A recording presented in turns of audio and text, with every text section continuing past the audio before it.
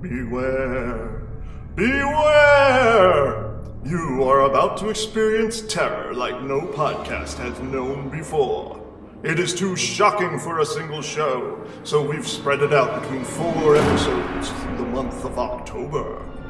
You've survived part 1. Now, prepare yourself for the second installment of the Chris and John Wayne Halloween Special.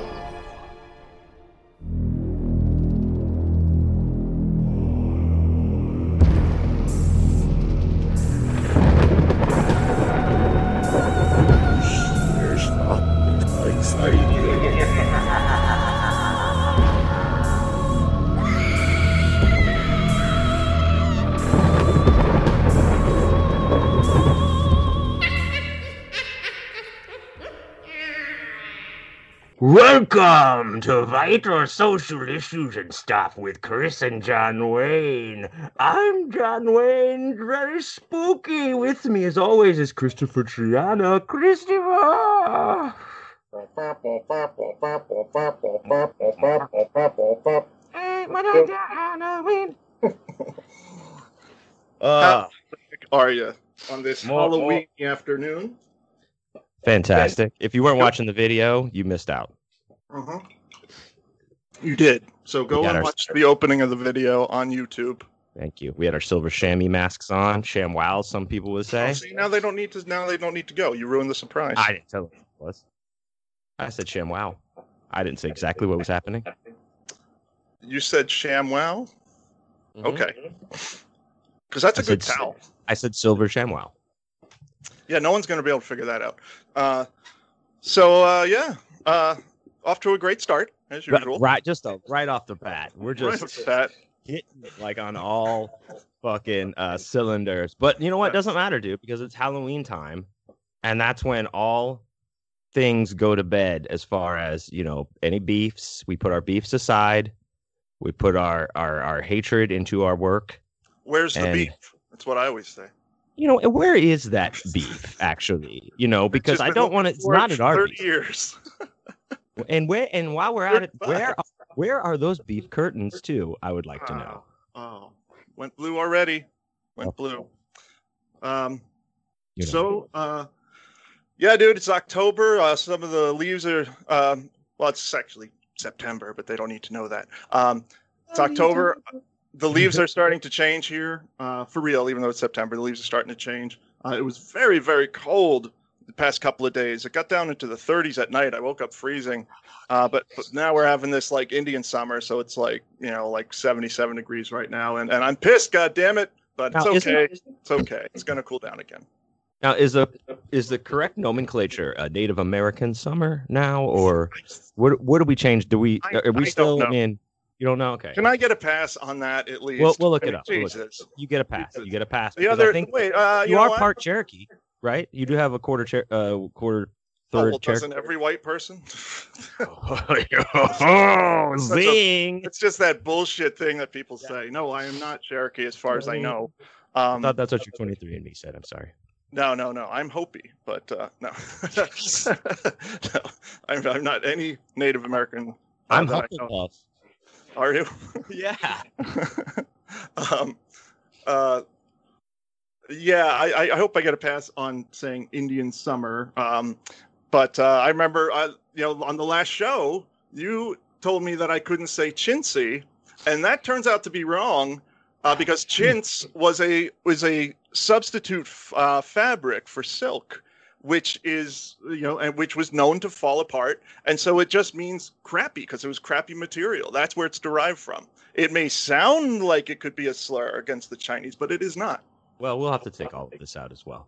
Okay. So, well, you just take everything out.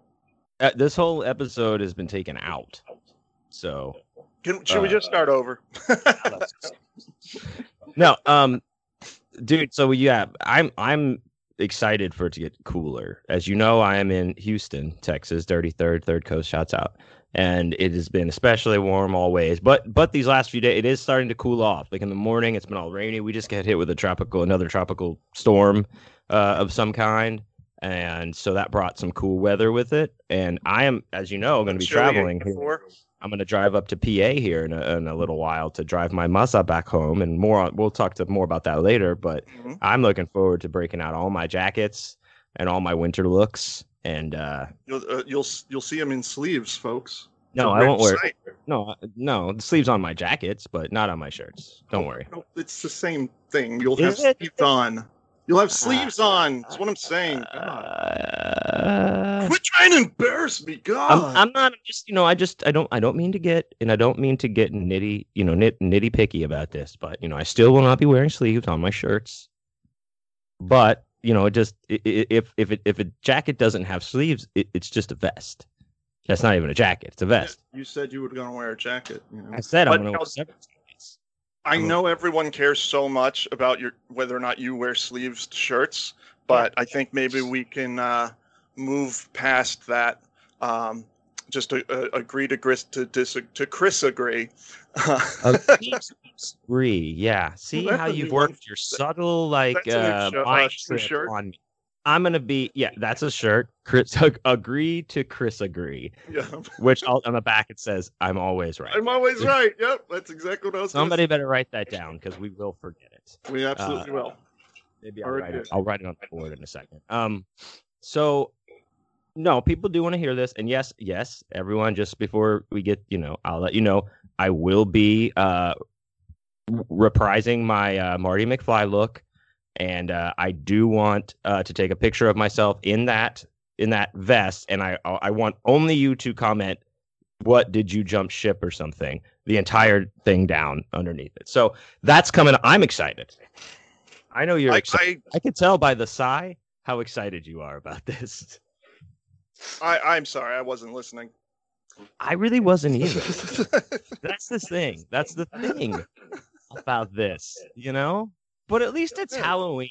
It's Halloween time, and that's why we're both excited. We both love Halloween. If you listen to the last show, we talked all about how much Halloween means to us, and we talked about our childhood memories of Halloween, how we first got into monsters and things like that. And so we're going to continue that. This is Halloween 2, and where we're going to discuss like our teen years and our young adulthood or early 20s, and like how we got even further into the satanic rabbit hole. And much like Halloween 2, the film, we will be picking up right where we left off. Yes, exactly where we left off. And it won't be quite as good as the first one. No, but it'll be. Wait till we get to part 3. Boy, howdy. Oh, well, I'm going to call from that side. I'm going to be in I see that. Oh, I see what you're holding up. I don't know. No, but you'll see there's a bookmark in it. Oh, you have a passage marked. I'm reading. No, I'm reading it now, and I'm picking out. Okay. I'm picking things out for the next show. I did think I would give maybe a little teaser of this later, just a little bit, because there's some stuff in it that really made me laugh, but maybe we'll get to that in a little bit. So, what's new in the world of John Wayne? How's your life? It's good, man. Just been staying busy with a lot of these podcasts. As you guys know, I do this one. I also do John Wayne Lied to You, which comes out every Monday. It's just me and the Awesome Dude for Life Boner Bonus podcast, which is on my Patreon, patreon.com/John Wayne is dead. So I've been doing a lot of that. I've been revising a lot of things. And then since I just finished I finished all of those, like that 3-part series thing. And I finished all of those large things. So I've just been writing a lot of short stories lately. And I just got one accepted too, like in your UK publication. So more on that when it comes out. Fantastic, man. Thank you. But yeah, I've just kind of going through like the darkmarkets.com and that kind of shit, just looking for open calls to just like, okay, I'll write to that prompt and just seeing what. Get your name out there, make some money. Sure. Yeah, it's a good thing. I sold one recently. I sold one to an anthology coming from Evil Cookie, which is run by Cape Trap Jones. It's called Bludgeoning Tools. The title may change. I'm not sure. I think he said something about that. But yeah, it's got a good lineup. It's got Brian Keene, Rath James White, Christine Morgan, and others, including myself. And the rest. I have a story in there called Hammer Time. Hell yeah. I also have a story in the in his anthology called Brutality that's coming out very soon because I actually just got the Yes. PDF for it, and Yes. it's all like alcohol related extreme horror stories. So yeah, so I got a story in there. That's kind of perfect. Like those two themes really fit us. Like you're really into the booze, and I'm really into crushing skulls with hammers. Yeah, you know what? It's a little left of center because I would say I'm more into weed than booze, but I definitely will take booze, and it does open up in a bowling alley, so you know how I feel about that. So mine starts with an escort, and you know how I feel about that. Is it being picked up in front of a bowling alley? It doesn't say. It could have been anywhere. Escorts aren't picked up outside places. They come to you. They come to you. They're classy. Don't treat them like lot lizards. Don't treat them like the little skanks that you like to bring home. Well, these women are expensive. They're classy. They use perfume. As you know, it is canon in the show that I was a lot lizard for a little while. I was on the road and I made money by stopping at certain truck stops and just lot lizzing. We call it lizzing. If you're in the street, that's industry, the lot lizard industry. So, you know, I'm no stranger to that. And I understand, escorts, you pay that extra because they come and then they knock on the door and you open it and they say, "Hi, I'm April." And then you say, and I go, "No, you're not. You're not 5'10". And no, I name them. I like you're not April. Shut up. Yeah. You're okay. I'm Chris. You're Chrissy. That's how it works. Now wear my clothes. It's human sexuality is a bizarre thing. Don't judge. No, I'm not judging. Okay, good. Yeah. Okay. So yeah, back to what we were saying. Projects we're working on. I'm working on a new horror novel, a conventional horror novel, not an extreme one. And I have no title for it. I was telling you this the other day. But I have about 45,000 words, so gotta be going somewhere. I hope. I hope so too. Mm-hmm. What's the most you've words that you've actually written into a project that you've just said, you know what, fuck this, and completely trashed it, or just that's my upcoming Western, the 13th Coyote. It's part of the horror Western series we've talked about before on the show, and that is like 130,000 words. No. I mean, what is the longest you've written on something that you've gotten to where you've just abandoned it? Said like, you know what, this isn't the right way. You know what I'm saying? Like, how many words have you gotten into something that you've been like, how far? You know what I mean? I don't know. I think the longest might have been 20,000 words or something. But I didn't totally abandon it. I was like, I still like this story, but I'm just not feeling it right now. I want to write something different. So I kind of just put it on hold, I guess you would say. But there are things that I was just like, this is garbage. And then I go back and look at it later thinking, maybe it could be salvaged. And I'm like, nope, it's garbage, so. Yeah, I want to say that that's probably about mine, like 25,000-ish words is when I've been like, you know what, you get like either I've got another idea because I've left them too. Like I'm like, they're still there and maybe I can go back and do something else with it. But and I didn't feel that bad about it. I didn't feel like I lost time or wasted time. I was just like, well, that's just not, whatever. You're still working, it's so. Oh, so sure. bad. No. It's even if you're just shoveling shit, you're working and you're staying in practice and you're making that effort. It's better than just sitting there and being like, I don't know, I can't think of anything. Just write. Just go. And if it's terrible, fine. At least you're still in the practice. Yeah, and I didn't like abandon anything to do nothing. Like I've always like when I stopped that, it was because I wanted to start something that I had like another idea for that was like burning hotter. I read Robert McCannon's They Thirst. I think we talked about that during our Vampires Werewolves episode because that's a vampire novel of his. And the afterward, he talks about writing that book, and he said he got about 220 pages into this vampire novel of his and scrapped it all and started over because he was like, this isn't working, so because he talked about how it almost wasn't even a book because of that. So anyway, I don't know. I like to talk about. I mean, you got to be honest with yourself when you're writing something, and if it doesn't feel right, if it's not working, you either got to go backward and do some serious cut and paste and reworking things, rewriting scenes, or you, like he did, if it's too complicated, just start over. But yeah, I do have a couple of projects that I walked away from because I just realized it was crap. But there are like the one that was really long, like I was talking about. Like that one I still think has merit, but I just wasn't feeling it at the time. But then I ended up writing something after that had similar themes to it. That kind of tackled some of what I wanted to do with the first project. So I don't know. So maybe I did rewrite it without realizing it. But these things happen. These things happen. This is how the process works. Any other writers out there? We're not the ends all be all here. You and I. We're just talking about what works for us. Yep. Talking about Shaft. I am. I've been it. talking about Shaft. I'm sick of playing just a tip with you, man. Let's get some Shaft going here. I meant John Shaft, but all right. Shut your mouth. Thank you. So yeah, I was trying, Shaft. I was trying to get that going with you, but you just kind of missed it. So anyway, moving right along, I think maybe it's time that we get into our first segment that everybody loves. It's a little segment that we like to call Book of the Week.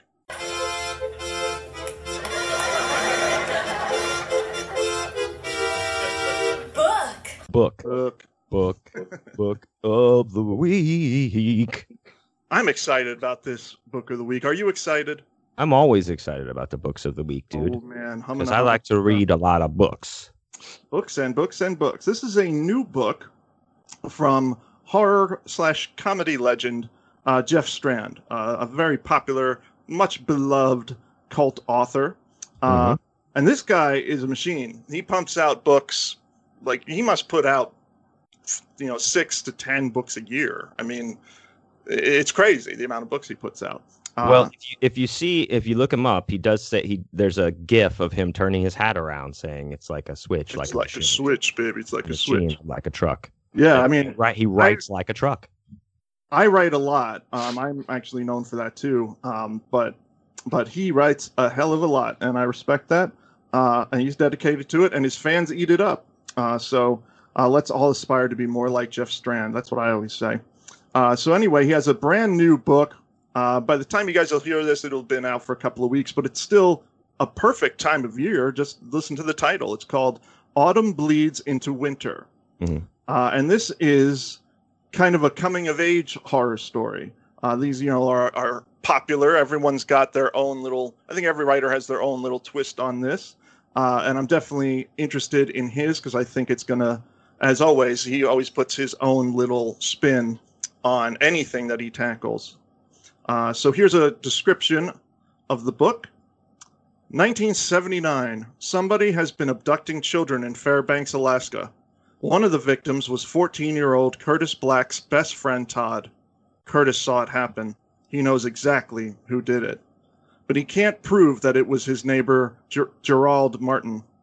The authorities find no evidence of the crime. There's nothing they can do. So he's going to confront Mr. Martin himself. And this is just the beginning of the terrifying story. From the author of Pressure and My Pretties comes a nerve-wracking coming-of-age thriller. So this is only, at the point that I'm reading this, this has only been out for 10 days. It already has 26 reviews on Amazon and a 5-star rating. So highly recommend this one. Autumn Bleeds into Winter by Mr. Jeff Strand. Do you know Jeff very well? No, I know him. Yeah, we've been at a few cons together, and he's a fun guy. We've gone out to dinner. He's a good dude. Yeah, I've gotten to know him just because we've been paired up in a couple readings at conventions, and he's an awesome dude for sure. And he always, when I first started going to conventions, he did come by. I was with David Barbie and Mike Lombardo, sharing a table at my first real, vending con 3 years ago, and he came over. He was there, and that was when I first actually met him and got to know him. And then we started doing readings together, and it's just we always bumped into each other. He was here in Houston. I think I talked about it briefly shortly before this whole Corona thing happened, where he actually did a presentation at the Alamo Drafthouse movie theater here in Houston. Yeah, I think you mentioned that. Yeah. Yeah, it was or he did. I remember.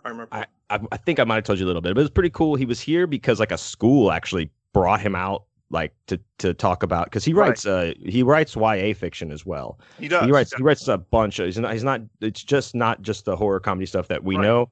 He's got, like Chris said, Jeff Strand is putting shit out and all quality. So the school like flew him out, paid all his shit, and so while he was here, there was like a book club here in Houston that was reading one of his books. And so they all came to actually meet. Like, I thought that was pretty cool. Like if you just happen to be in a book club and the author hits you up like, hey, I'll be there on this night. How about, and it was a pretty cool little event. I did end up getting a little wasted with the Death's Head Press boys. No. And I left. We actually left. They were watching the movies that he curated. We ended up having to leave. Maybe we were asked to leave. We'll never tell. Anyway, Jeff is awesome. And he's also got a really cool story of how he was, on presses for a long time. And then he made the switch to self-publishing his stuff when he kind of like built up his fan base and realized that. And now he's all self-published except for some of those YA things that he does. But that's how he makes it, dude. Yeah, like, he writes full time. Yeah. So that's another thing. Like, that's something to think about, you youngins out there. Yeah. I'm gonna be yelling at a cloud while you're making money. I will say he also has a very talented wife in Lynn. His wife. She's done a couple of my book covers now. She did Gone to See the Riverman. She also did the audio book cover for that, and she's done the artwork for my upcoming what's the word I'm looking for? Not remake, but the second publication of Body Art, which is considered the director's cut, as we're calling it, like a second because it has a whole lot of new things in it. So she did all new cover for that. Did you post that cover yet? The new Body Art cover? Yeah, I did. I think I saw it. Yeah. Okay. Cool. Mm-hmm. Yeah, and I did. I also got to talk to her for quite a long time at that event at Alamo Drafthouse, because I did talk to her a lot about graphic design and art and stuff like that, because I do a little bit of it, and so cool. She's like very super nice, and we had a great time. So shouts out to Jeff Strand, and check out all of his work if you're out here, especially his new one. Yes. All right. So now that we've done Book of the Week, I think we can move on to our other book-related segment. This is still a fairly new segment, but people, I think, are liking it. I hope they're liking it. Did you get because I got the message from the automated service at like 2:37 in the morning last night from the Corey hotline had melted. I had to get up. Whoa. I had to go buy another phone, a regular landline phone. Another Garfield phone. Yes. Because that's what you like. Oh, well. I have the one that's a hamburger. So. I like what I like, dude. I mean, come on. Know. I have the hamburger phone. I know you do. I know, but like these Garfield phones, they must be just high. They must melt easy because the Corey hotline was. Well, you know what? Was it a Monday? Was it a Monday? That might have been why it melted. He hates Mondays. We can all relate to that. Oh man! And I was just about to start eating some lasagna. Like that, but that's what happened. Anyway, the Corey hotline is definitely, we're hearing it loud and clear. This is it's so $4.25 the first minute, 49 cents each additional minute. So to save you money, I hung up after the first minute and called back. Yeah, rather than get charged extra. Thank you. At least he's trying, folks. So it's we do this back and forth with the ridiculous reads. You'll have one, and then I'll have one, and it's kind of fun to surprise each other. I think I'm going to surprise you with this one. I have not told you yet what I've got lined up.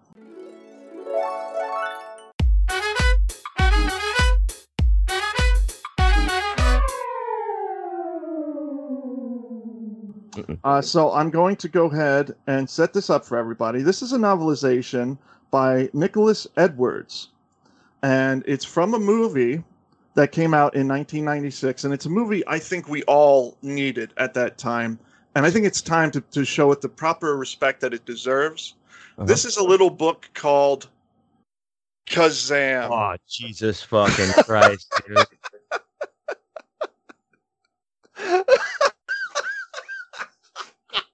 Oh, Jesus Christ. This is like This is like where that has that weird, like, Mandela effect thing where it's like, no, Yes. he was in a movie called Shazam No, with they think. Well, though, yeah, there is a story, and I was going to bring Sinbad. that up. Okay, Yeah. yeah, bring it up. Tell it. Tell Well, it. no, You can you tell already it better. ruined it, so I'm not going to. All right, you know what? That's it, You folks. always Thank do you. this to me. You always give Please. a short version. You interrupt me when I'm trying to tell a story, and you go, "Oh yeah, I know that. It was this," and I'm like, "Well, you just blew it. You blew it. You always do that to me." When you speak in absolutes like that, Mm-hmm. it really hurts me because I don't always do it. Well, ruin I my fun. frequently When you do it. ruin my segments, it hurts me. I'm sorry. I'm very emotional. I get very Don't excited. you understand how important Kazam is to me? I understand. And to our listeners. Please.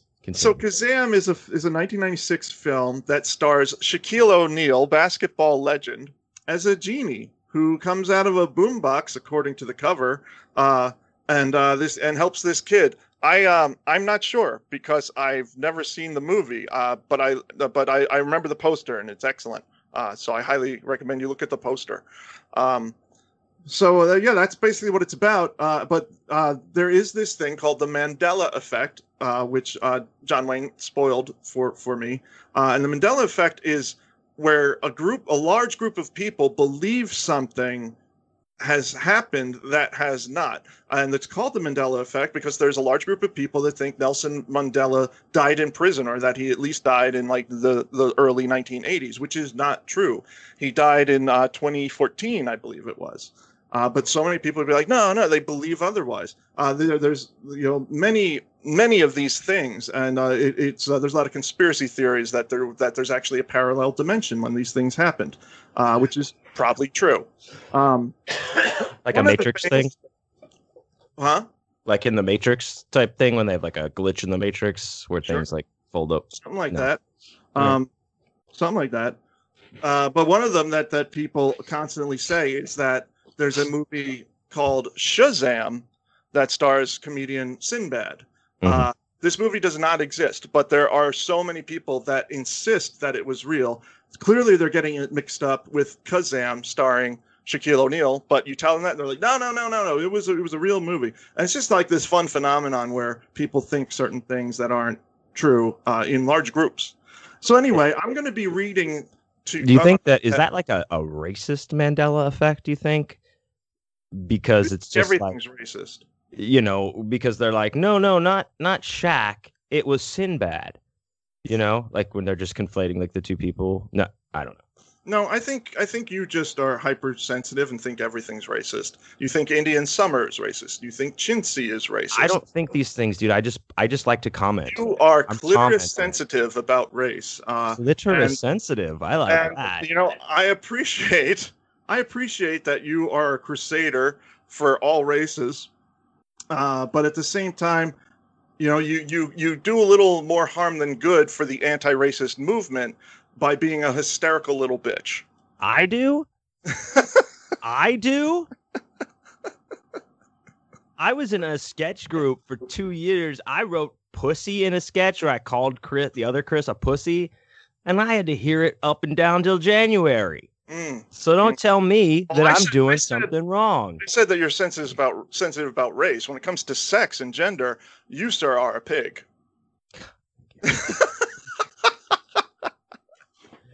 All right, moving along. Me and you disgust all pro-feminists everywhere. Not true.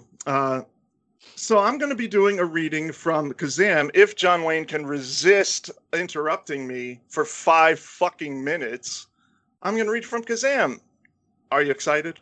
If I could just interrupt you for 1 second, though. The cover of that... Go ahead. All right. Apparently, this kid's name is Max, and like every kid who has something magical happen to him in a movie, he's bullied. And I'm going to read you a scene from early in the book, Kazam. Max plunged through the second and first story floors in a waterfall of sawdust. Finally, he landed in the basement in a heap of old papers and filth. The garbage smelled horrible, but at least it had broken his fall. For a second, he was too stunned to move. Then he heard the gang's footsteps overhead.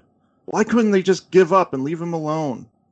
Max burrowed deeper into the disgusting trash, and his head bumped into an oversized boombox. He must have hit the power button, because it accidentally flicked on. Lights began flashing on the boombox. To his complete surprise, smoke began to billow out of the worthless old duct-taped wreck. Kind of like a little somebody I know. Smoke billowing out of a worthless duct-taped wreck. Wow. Then he heard subtle. Then he heard a thumping sound, like 40 electric bass guitars playing at once. It was so loud that he knew the gang would find him any second. Max tried to turn off the boombox with frantic fingers. The machine's lights only glowed more brightly. The thumping became music, and there seemed to be some kind of screaming words in another language, too. Suddenly, Vasquez used both hands to rip Max out of the trash heap. Valquez is the bully in this scenario. Valquez. Valquez. Okay. Talk about racist. Max fought to get free, but it didn't work. His scrambling foot hit the eject button and on the boombox. The cassette window slowly yawned open and released a puff of dust into the air. "You little jerk," Vasquez yelled at him. "You think you got skills?" Max opened his mouth to answer, but nothing came out. The outraged gang surrounded him. They were all scowling and their fists were clenched. From within the trash heap, the ominous beat continued to swell. The unintelligible words were starting to take form, but they didn't make any sense. Inshallah bismillah nur aladi. Inshallah bismillah nur aladi. The boombox seemed to be chanting. Max did his best to smile at Vasquez and the rest of the gang. Guys, he said, why don't we just pretend this never happened? The gang just moved closer to him. Then the entire mound of debris erupted into a cyclone of trash. Max and the gang were knocked to the floor by the force of the explosion. They all tried to duck as they were pelted by a blinding flurry of garbage. The spinning tornado quickly became a form. It seemed to be the shape of a man in an ancient robe. Then a spinning turban appeared at the top of the form. A single dented soda can twirled wildly until a size 22 sandal crushed it into an aluminum pancake. The music was thumping more loudly. Max was amazed when he realized that it sounded just like rap. "Who dare to wake me?" a deep male voice shouted. Max and the gang stared up at the huge figure in horror. The man glared down at them, wearing a decrepit robe with a dirty, jeweled buckle. He was almost impossibly tall, imposingly powerful, and incredibly mad. He looked like some kind of insane genie. The man went on with his Arabic-flavored groove. "Ain't gonna make this a mystery," he rapped. "Don't want to do time on your wishes 3. Just then, Vasquez went for his switchblade. With one lightning-quick move, the man knocked it away. "Watch it, boy. You don't want to diss me," he said, still rapping in his Baghdad beat. "Or I'll dish you my misery." Alito stepped forward with his bicycle chain. The big man flicked the swinging chain away with one finger, and then he raised himself to his full, awesome height. They all, including Max, gasped and backed away. "Now who's that sorry wannabe that disturbed my ZZZs?" the genie-like man roared. Everyone in the gang pointed at Max. Then they fled up the stairs in a complete panic. The giant's eyes settled on the last person left in the basement, Max. He leaned closer to focus on this insect. Max turned away, praying for 3 seconds to escape, but then the man leaped in front of him and blocked the stairs. "If you want to be number 1, I'm sorry, boy, but that's been done," the man rapped. "But if you got the itches for a sack of riches, don't matter how voracious, I'm the man to grant your wishes." Max tried to run away, but he bounced right off the big man like a pinball. He picked himself up and darted around the gigantic man. "Hey, "Don't turn your back on me," the big guy said, and he slid over to block the exit. Then he raised his arms for the grand finale of his rap. "I'm a man of the ages, straight out of the pages. Hang on, I'm contagious." He turned to one side and sneezed theatrically. Then he resumed his rap. "I'm outrageous, spontaneous. You can't contain this. I am Kazam!" And I'm going to close on that. And it goes on from there. Shockingly, it goes on from there. A funny little thing about this is it, too, like the Urkel book, has color photos mixed in, but it is a novelization of the entire goddamn movie. And yeah, it's in 1996, Shaq was a huge deal. He wasn't like Michael Jordan good, but he was this like big phenomenon, and kids loved him. And, so they made this movie Kazam. It was his acting. I don't know if it was his debut, but it was I think it was his big leading role. Well, I think he did Blue Chips before this. Did he? Okay, but I think this was Blue Chips was the first. Right? What's that? I think this was like the role where he was like the big star. I think Blue Chips was a ensemble, wasn't it? It's an ensemble, but it was also based on his life, because the thing about Shaquille O'Neal was he was one of those players that went a lot of players go straight from high school to the NBA now, like really good ones. He did not, because he went to LSU, I believe, here in Louisiana, very close to where I am. But he left early. He left like a year early or whatever. Like that was what like a lot of NBA players were doing before they were just leaving from high school. They would leave college early and go to the NBA. So he was one of those people, but he was huge, and he also like broke backboards, and that was one of the things, because I remember I was like into basketball when Shaq was huge. He was breaking backboards and shit. He was just so big, and you're right, he was not good, but by sheer like size and power, he became like one of the best NBA centers, you know. Right. He could not shoot a basket to save his fucking life. He could not hit a free throw. He wasn't like Hakeem Olajuwon, I think, is one of the best centers of all time, NBA history. Houston Rockets. He had the dream shake. He had that hook shot. He had all the fucking things you could want in an NBA center. But Shaq was more like a superhero, kind of like a larger than life personality, which is why he was also in that Man of Steel movie where he played Steel. Yeah, he played the metal Superman. Steel. Yeah, it was a guy. He wasn't a Superman. He was just a guy wrapped in steel and had a sledgehammer. And I'm glad that this show is turning into a basketball themed podcast, because I know nothing about basketball, and I'm sure all of our fans who are mostly into horror are very excited to hear you talk more about basketball. Okay, well, I'm glad that you bring that up, and thank you, and I'll take it from here. So, in 1996, you've got to understand, when Michael Jordan was out of the NBA, the Houston Rockets won the NBA championship those 2 years when he was not in the NBA, and they don't like to even bring that up. And I'm going to tell you this: I love Michael Jordan. I wear Jordans.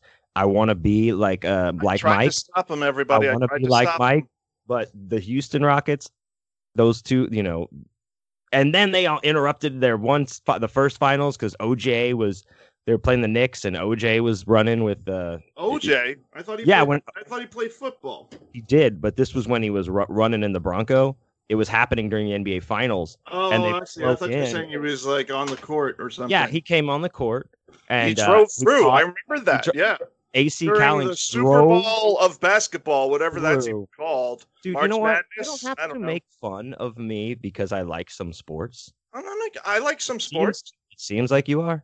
Hey, it seems like being very condescending. I could school you on boxing, my friend. I am a huge boxing nut. I would love to have you school me on that. I'm just trying to say, Shaquille O'Neal. We're talking about Shaquille O'Neal. He was a basketball player. And he was larger than life. Now he owns quite a lot of Papa John's restaurants. He owns the majority of the company.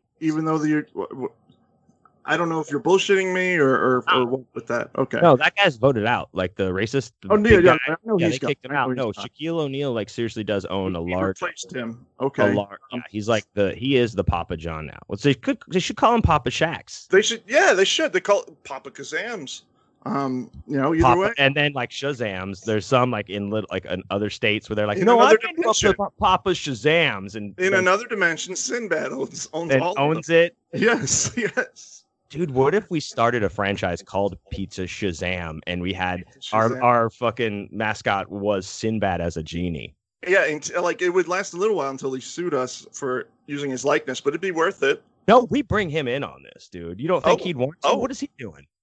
Well, I mean, I'm sure he's very busy on his shift at 7-Eleven, but maybe we could, when he has a day off, we could bring him in. Oh, we don't even have to take him off the clock. We'll do the photo shoot there. It's fine. Okay, yeah. He would probably like that. His boss would like that. Yeah.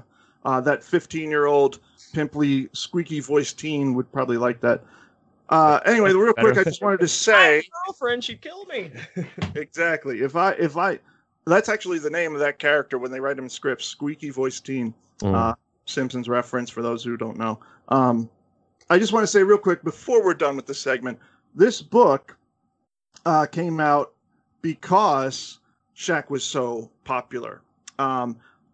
Because the movie came out because it was popular, but they were like, you know what? We're going to do a novelization of this because we know kids will want anything with Shaq's face on it.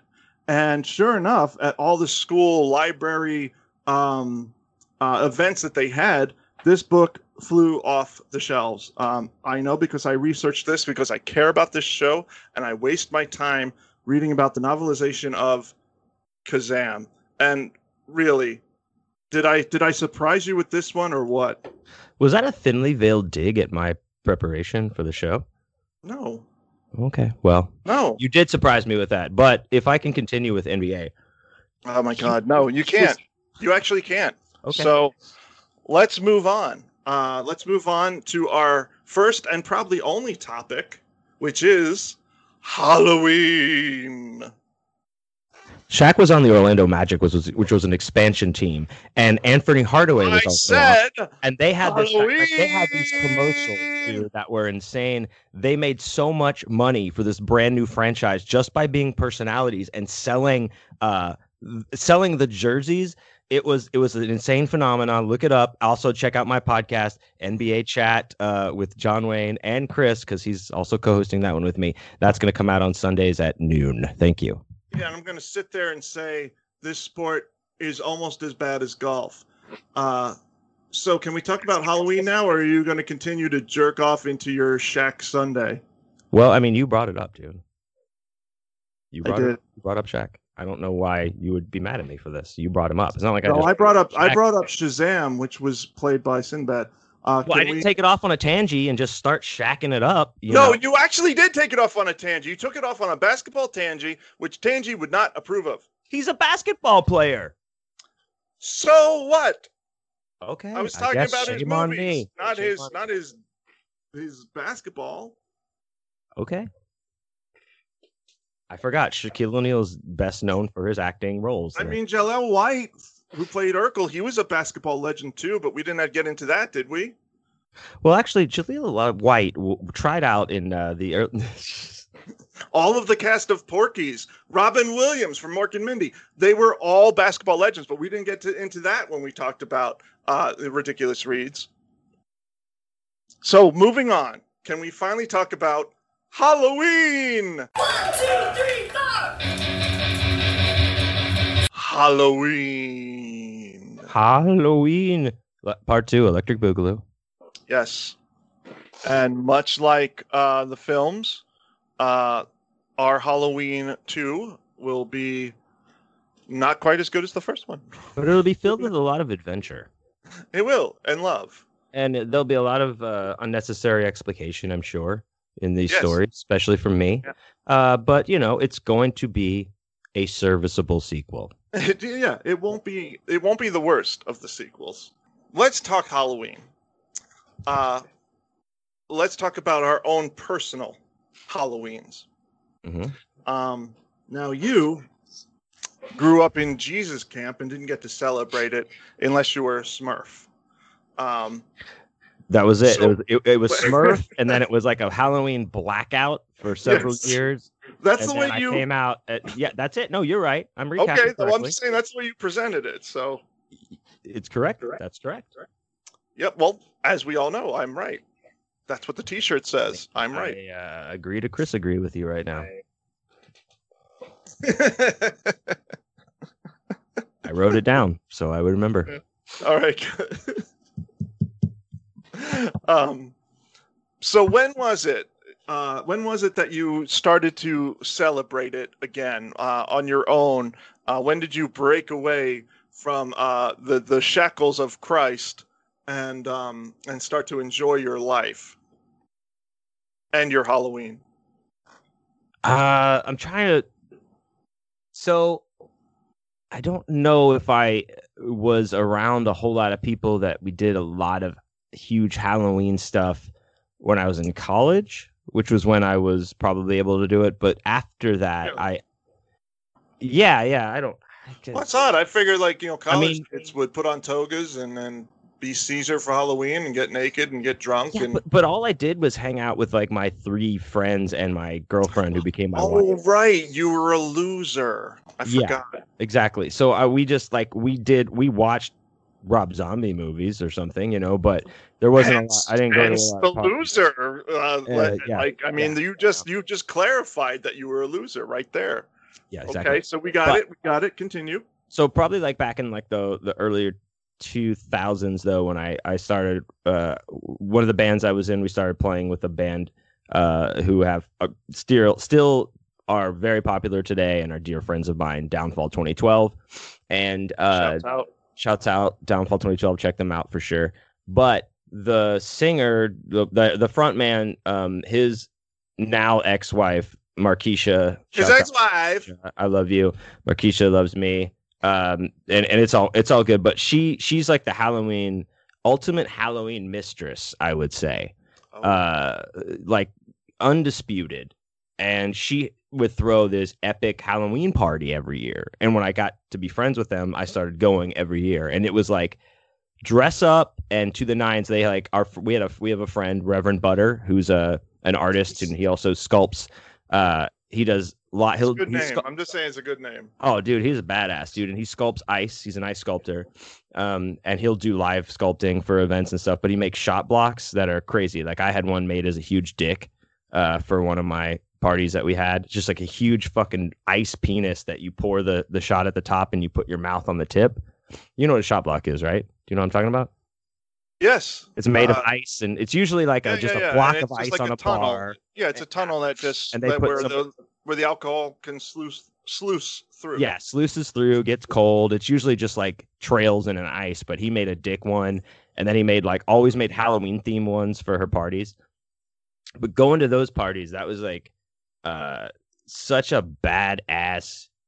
Those were awesome, and I always dressed up to the nines and had the best fucking Halloween times there, because it's just everybody dressed like I went like as the devil one time, like hardcore, where I was like had my eyes all black, I was like the makeup, and then I had like these horns like spirit gummed to my forehead, so it all looked legit, and like I wore like a black suit and a cape. I mean, I was fucking nice. And I was working at Starbucks still at the time as a manager. And I had to fucking open the next day after a lot of these parties, because I would take the bullet so then I could get away with other stuff. But I'd be like, okay, I'll open on this so everyone can go fuck off. But, so I just went to work the next day in the makeup with the horn still tucked to my head. Yeah. Are you serious? No, I'm not. I am serious. That's hilarious. November 1st, you're in wake up. No, it was a Saturday night was the party. Oh, okay. So then Sunday, the actual day of Sunday was October 31st. Okay, so then it's okay. So it wasn't like... You should have lied. It's funnier if it's November 1st. It wasn't completely out of context. But like those parties were just fucking awesome. Like everybody goes all out because Markeisha is so committed to Halloween. You do not want to disappoint Markeisha. Right. And I actually had like such a great this is when I had one of my excellent like mushroom experience breakthroughs was at one of these parties where I actualized myself beyond fear I had this this crazy intense trip while I was there. I ate this huge wizard looking crazy mushroom and And then like shortly after that, it was like, man, I got divorced and started like a whole new life. It was interesting, and that's the Halloween is magical like that, dude. It is. It is. But It's a magical time. I want you to know, because I'm sure that you have been. This is gonna make you very happy. One of the costumes that I dressed up as one year, and it was very professional. I had my makeup done. I mean, I did everything. The costume, I had the clothes, everything. Very, very awesome. I was Captain Spaulding from one of your favorite movies, House of a Thousand Corpses, and Devil's Rejects, and he was. So I played him as the clown, and I looked amazing, and it was very satisfying to me. Good. I'm glad. You know what? I'm going to give you something, okay? Because I love you. I'm going to give you something. Okay. Is this a punch? No, it's not. It's no, punch. It's not a punch. It's not a dig. It's not a shot, honey. It is. I'm going to give you something here. As much as I hate House of a Thousand Corpses, and I do, the opening theme song is awesome. It's really good. I love that song. This is the house. You know what I'm talking about. That's a great song, dude. That's such a good song. Yeah, it starts like. Yeah. It has this like southern dirty rock kind of feel to it. I really like that song. Do you know why that is? Do you know who John 5 is? Is that who Rob Zombie ripped off when he did the song? Yeah, that's exactly who it is. Well, of course. Of course. If he had anything good, he must have stolen it. John 5 is a guitar player who has been. He was a session guitar player. He's one of these virtuoso, like a Steve Vai, Joe Satriani type guy, but like in this like a horror vein, right? He is a massive collector of horror shit. He always wears masks and makeup. His credits include he played for what's that? Like this fuck. Her name escapes me, but like a Lilith Fair type artist back in the like 90s. But like, and then he's done a bunch of session work. Then he was a guitar player for Marilyn Manson's band for maybe 2 years. But he has a bunch of solo records that are just guitar music that he does, and it's like Steve Vai, like Steve Vai. But he's like super influenced by country, like the old country, and he actually has a Fender Telecaster signature Telecaster that he has made because he only plays tellies in metal bands. Like he's Rob Zombie's current guitar player right now, and he's been since like for 15 years now. And he and Rob Zombie write all that music, and that's why it's got that okay, so country to it. So he's the talent of the band. Yeah, clearly, because that's the best thing about that song. I love the music. But yeah, I all kidding aside, I am trying to give you something here. That song is great. Well, and thank you. I'll take that back to my. I'll say this. I'll say even more. Some of the early White Zombie records I really like, and even some of Rob Zombie's solo stuff, like the Hellbilly Deluxe. There's some good stuff on that. I enjoy it, but I grew to hate him so much because of his abhorrent, repulsive, brain-dead movies, particularly his bastardization. The way he bent Michael Myers over and raped him in the ass, it kind of ruined any appreciation I had for Rob Zombie. But there was also another thing. At one point, back in the 90s, he was on the Sci-Fi Channel, and he was hosting a Halloween horror film fest. And one of the films they had was Night of the Creeps. Now, I love Night of the Creeps. Are you familiar with Night of the Creeps? Wait, Night of the what? Actually, yes. Nick P and I have gone to the midnight showing of this a few times at our one theater here in Houston. So you know it. Shit like that. Yes, I know what Night of the Creeps. So great movie. Lots of fun. One of my favorite 80s horror films. It's a blast. Anyway, on the Sci-Fi Channel, there was this horror theme. Okay. You know what? I'm like, next time I see you, I'm going to smack you in the mouth with my dick. Because that movie is great. Dude. It's so much fun. It's such a fun movie. 100 times better than anything Rob Zombie could ever think to do. If he knows how to think, I mean, that's questionable. Wow. So he was the host. I didn't say that, Rob. Just so you know, Rob's a listener. Oh, I said it. Rob Zombie. He's a listener. So he was the host on this sci-fi show, and they're showing Night of the Creeps. And at one point in the commercial break, he was like, "So yeah, we'll be right back with more Night of the Creeps, this stupid, stupid movie." And then when they came back from the commercial break, he was like, "So, okay, yeah, I was told I can't say that about Night of the Creeps, so I'm not saying it. Can I go home now?" He was like such a little turd about everything. Unless horror is about a bunch of rednecks who create a monster, he's not into it. And that's what all of his movies are. It's like, let's get a bunch of white trash rednecks who make a monster or are monsters, and there you go. Like, he is so formulaic.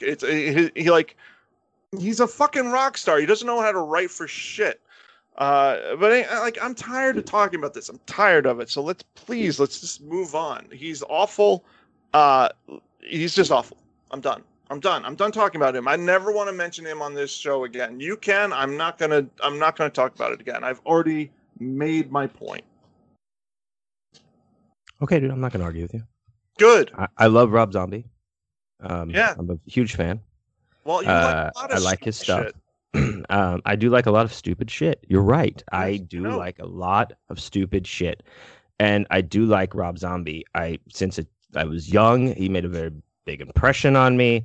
Headbangers Ball. He painted all the background. It was very cool. He's an awesome visual artist. He's inspiring to me. And I like him. So, well, we all have those things. And I can accept like what he does as movies. Like, I can compartmentalize that stuff. But I really do like House of a Thousand Corpses. I think that's it doesn't make any sense, but it's just cool. No, it isn't. It's terrible. And I went into that with an open mind because that was his first movie. And I was like, oh, this is kind of cool. Rob Zombie, he made a horror movie. I know he loves horror movies. He samples them in all of his stuff. And I was like, wow, this is one of the worst films I've ever seen. But again, I'm done. I gave you a little bit there. I gave you the fact that I like some of his early music. I do. And despite how much I despise his what he did to Michael Myers, I'm still willing to admit that. And that's a big step. That's a big thing for me. I'm, baby steps, baby. So anyway, moving on. Other stuff that has to do with Halloween, other than that mongoloid. That's not cool, man.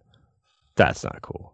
No, it's not. You're right. Let's edit that out. Say that. You don't have to say that. You don't have to call him names. That's all I'm saying. No, I think using the term mongoloid is, no. What I mean to say is, I think using Rob Zombie's name in relation to mongoloids is offensive to mongoloids. To mongoloids, to people that have mental disabilities. Yeah, very funny. No, it is. No, I'm not kidding. I'm not kidding at all. I know you're not kidding. I mean that 100% seriously. Anyway, so why don't you tell me your non-Rob Zombie related Halloween stories? Okay, that sounds fun. That sounds fun. That sounds really good. I remember. I was thinking about this earlier. I wanted to bring up the show. I remember I was in, I think, sixth grade. I might be wrong. So I was like 11 or 12 years old, and I remember I was dressed as Rambo for Halloween, right? And you know what? I kind of have to backtrack on this story, but anyway, I was Rambo for Halloween, and I went to school, and I'm like, it's Halloween. Everyone's gonna be dressed up, What was the costume, and how did that? Are you shirtless? Well, I wasn't shirtless. I mean, that's the first thing that comes to mind when you say Rambo. I'm like, I thought that. Did you have a fake body kind of bodysuit? No, that was way beyond. That's way too awesome. That's like more of like modern day what Rambo costumes would be. This was more of a put together Rambo costume, and I was the Rambo from First Blood, not the Rambo from First Blood Part 2. Yeah. So I was wearing like this gray tank top and jeans, but I had like a machine gun, because back then you could bring fake guns. I mean, mine was real. I brought a real machine gun to school. No, I'm kidding. Yeah. No, I'm not kidding. But no, you could bring. Did it make the sound when you hit the trigger, like the? It did. It was like yeah. And mine was really awesome, dude. like it had like it was like an M60, which was more in a line with Rambo 2, I admit, but it was an M60, but it like had this belt of bullets that you could wrap around you, and it fed through the fake gun. So as you were shooting, it continued to move through the fake gun. It was the coolest toy I ever had. All right, that's way beyond, because I just got the ones in the grocery store in the small section of the toy aisle at the budget shopper that was by my house that you just hit the thing and it was like something inside was just spinning and clicking. You know what I mean? Well, I mean, like Jeeves had to limit you at some point, Richie Rich. Like you already had your own chopper that was real. So they were like, you know what? We can't spoil him too much. So You're right. Like, grocery store Rambo. That's what they gave you. Well, actually, I did have the whole bodysuit of the fake. Well, yeah, of course. They were like, if you're going to get the bodysuit, you know you're going to get the cheap gun. And that's why I was like, meh. Yeah. And, they had Arnold Schwarzenegger like go with you so he could be Commando and you could be Rambo, and like you side by side. I know the story. I've seen the photographs. I've seen. I'm sorry. I've seen the video. I've seen the video. Yeah. And they actually did like a laser mold of Arnold's chest to make my like a smaller the chest thing that I had. Yes, and you still have that. And you sleep with it at night. I know. Yeah, so I fucking shit out of that thing. Anyway, this is my story. So I was Rambo for Halloween. And I've got the headband, I've got the fake gun and everything. And I get on the school bus and no one else is dressed up for Halloween. It's just me. And people are just like smiling and kind of chuckling at me, And I'm like, oh, I guess I can't do this anymore, But and so why were you still taking the bus when you went to college at 22? No. Oh, I'm in 6th grade. I'm sorry. I'm in 6th grade. I'm in elementary school, But I was like 11 or something. And I was just like, what? Halloween rules. Dressing up is fun. And everyone was like, whatever. That's for babies. Bleh. So I set the bus on fire and jumped out the back. And allegedly. And you really were Rambo that year. I was, yes. Thank God my dad gave me a real gun because he was an NRA gun nut. I killed them all. They'll never laugh at me again. So anyway, I did dress. We dressing up at school is been like a weird thing because it I think like regionally it's either allowed or not, or there's certain. If you go from like different states, there's been different, I guess, regulations placed on that. Well, at your schools, it was all uniformed because you went to private school, which was very fancy. No, I did. You got flown in every day on the helicopter, the John Wayne Communale elementary school, diamond-studded helicopter into the school named after myself. Yes. Yes. No, we just sometimes they just didn't let you dress up. It was weird. It got to a weird point. I don't think anything lets you do that now. But also, I will say this: as a young kid, when I could dress up, I did go to school dressed as the Karate Kid because I had the pajamas that were like the Karate Kid gi that I could wear, and all I had to do was buy the headband or get my dad to buy, and you could just wear that. I do remember wearing that to a school function, or maybe to just daycare, or maybe just a Burger King. Right. At some point.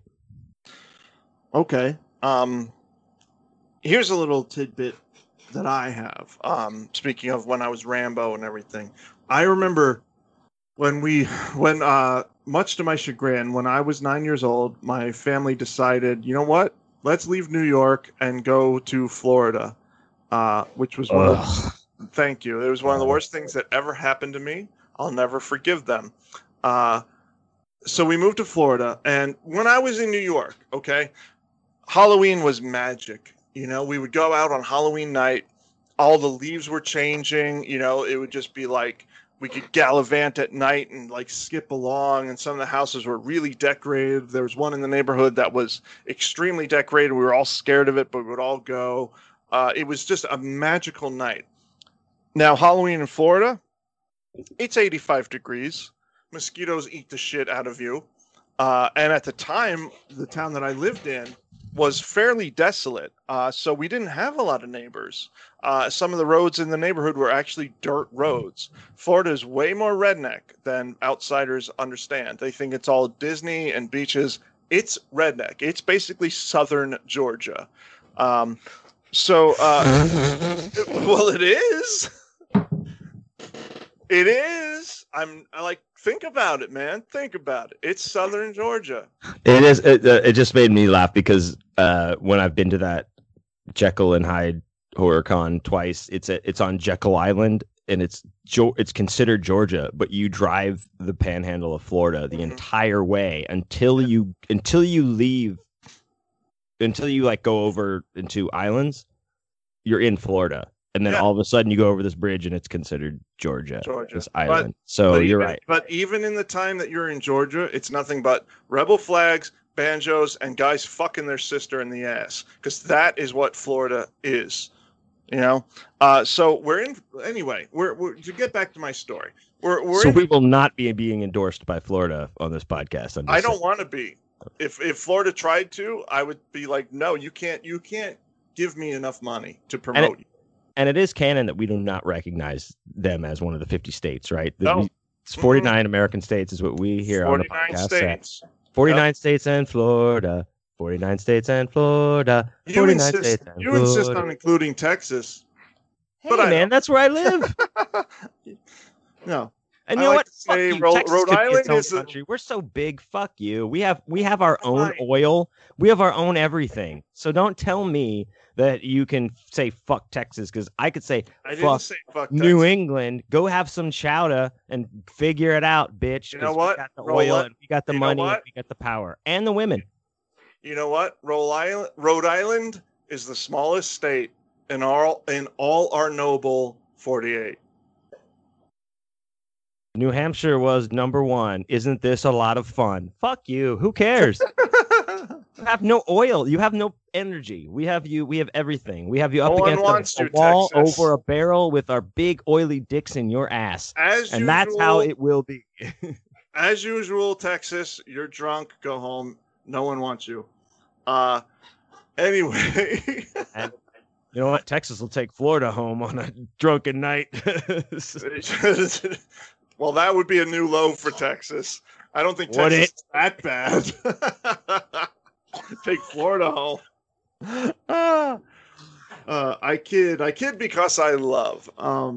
No, Texas is just too hot for me. Other than that, I have no beef. I don't even know where the fuck we were with this. Oh yeah, I got moved to Florida, where New York was magical on Halloween. Florida was nothing but despair, as it is every 365 days out of the year. It's despair. So it's hot, it's muggy, it's mosquito ridden, and I've got barely no neighbors. So what everyone did at the time is we went to the Melbourne Square Mall. And this was the saddest thing in the world to me as a kid, because I moved there when I was about 9, and you would go to the mall, and it was just like one continuous line where like all the kids who were dressed up would just stand in line in a circle around the mall and just go from store to store and get there was always a clerk standing at the front of the store who would give you a piece of candy. This was what you did on Halloween. It was so depressing. Yeah, it was so fucking depressing. The parents would take the kids to the mall, and like you would just go to the Foot Locker and Camelot Music and just be like, here's your Snickers. And they tried to say it was safer. I'm like, how the fuck is it safer to get candy from a stranger down the street as opposed to getting a candy down the street from the guy at KB Toys? Like, it could just as easily be poisoned. How are you going to trace it back to KB Toys?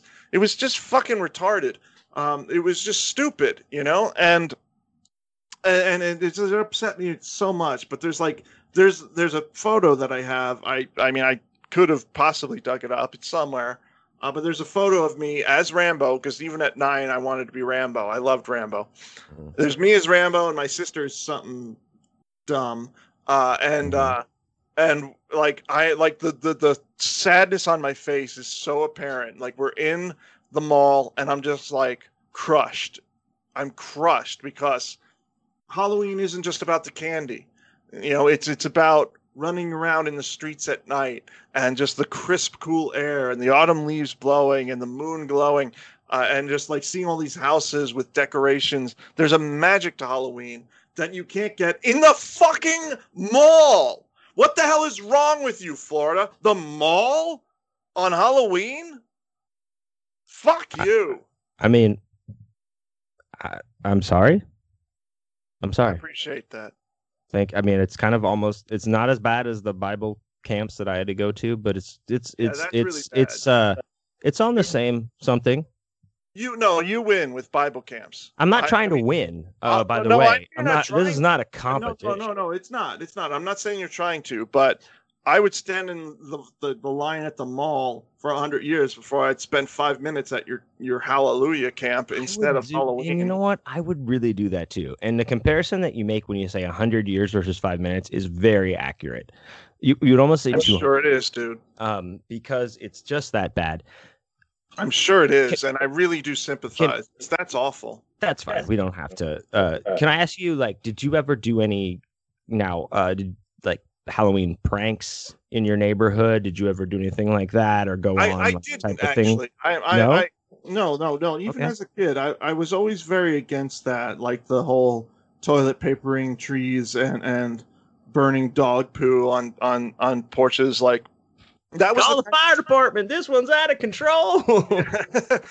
That was the kind of thing that gave Halloween a bad name, and that was the kind of thing that like ruined it for people. It's like, no, it's supposed to be fun. It's like traditionally in America anyway, Halloween is the time when communities kind of reconnect before the long winter, when it's so cold that you all just kind of shack up and don't really see each other. Like this is a time when you actually would meet your neighbors. What is this now? What are you talking about? This is a thing? This is the last time you see your your people? No, like I'm talking about tradition. I'm talking about going back further. Like it was like the celebration of the end of the harvest season and people kind of coming together. It's like, well, here comes winter. Let's all kind of celebrate and get together. Let's have a masquerade ball where the adults dress up in costumes. Let's have the kids go trick-or-treating, and everyone kind of would meet up with each other a little bit before the long hard winter. But even in more modern times, like when I was a kid, when you were a kid in the 1980s, it was a time when you really actually got to see your neighbors. A lot of people would we around the 1970s, people just started to not really know their neighbors and keep to themselves. So the society was changing. That's one of the reasons that John Carpenter's Halloween is so effective.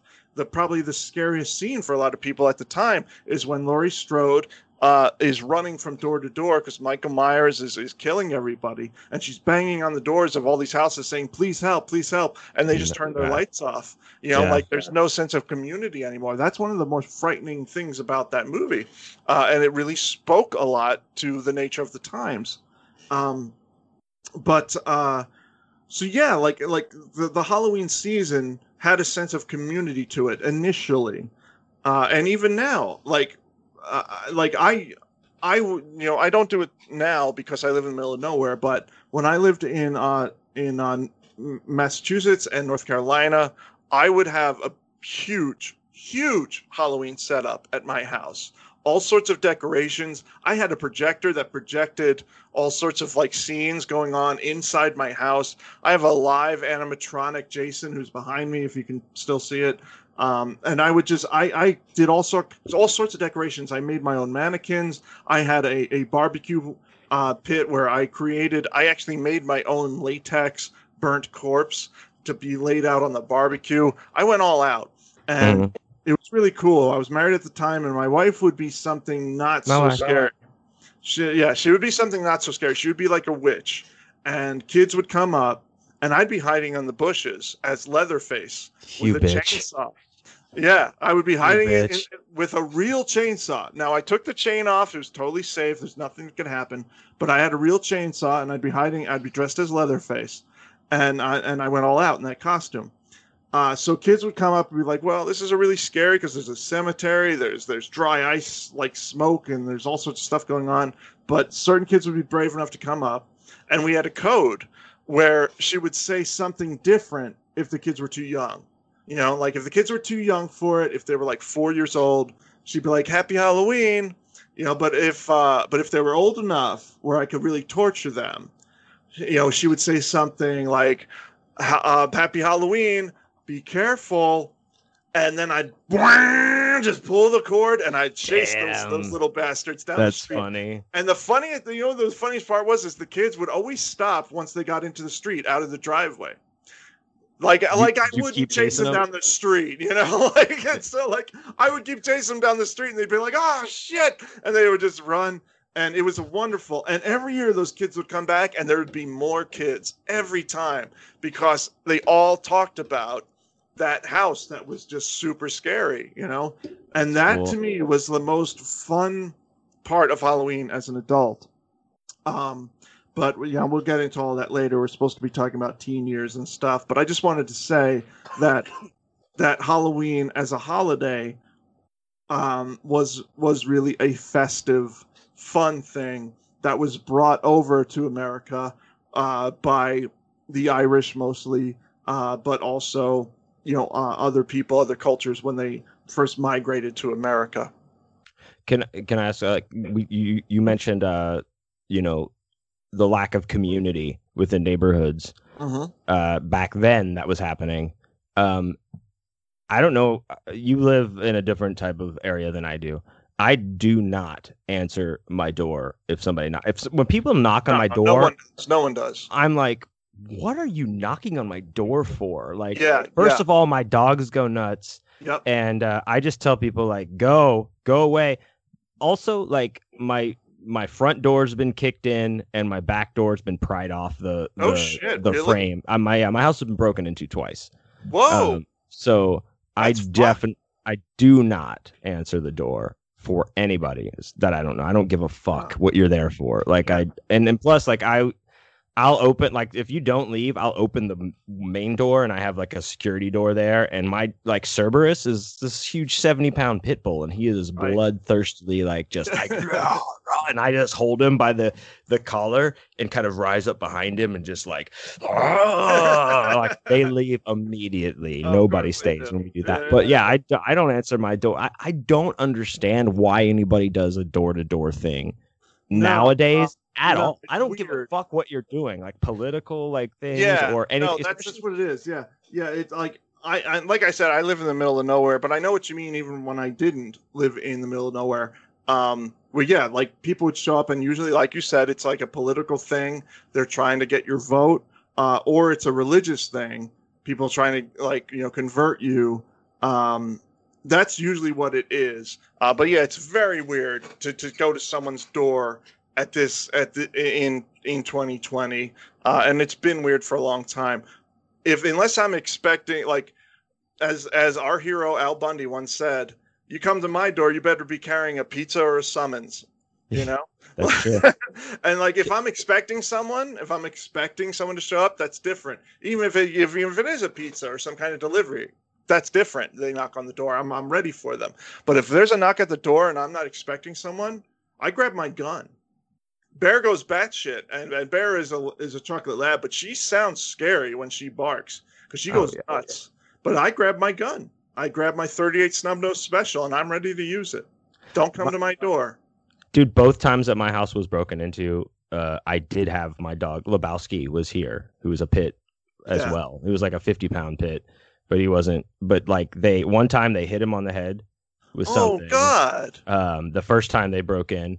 And the second time, like, it was a real quick smash and grab, so they didn't, like, he was just barking and stuff. But I was amazed like, the balls.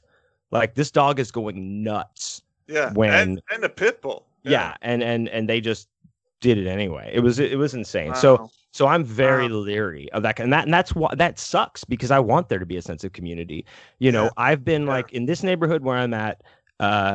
It's very close to where I did live when I was married to my ex-wife. It's just like it is literally there's like a main kind of street that separates my neighborhood from the neighborhood I used to live in, and I am within like a stone's throw, right? But that side where I used to live has blown up into this like rich McMansion type, like these are old houses and everything is getting knocked down and just building these huge fucking properties. Gentrification. And over there, like when I was over there, it was also like Halloween night.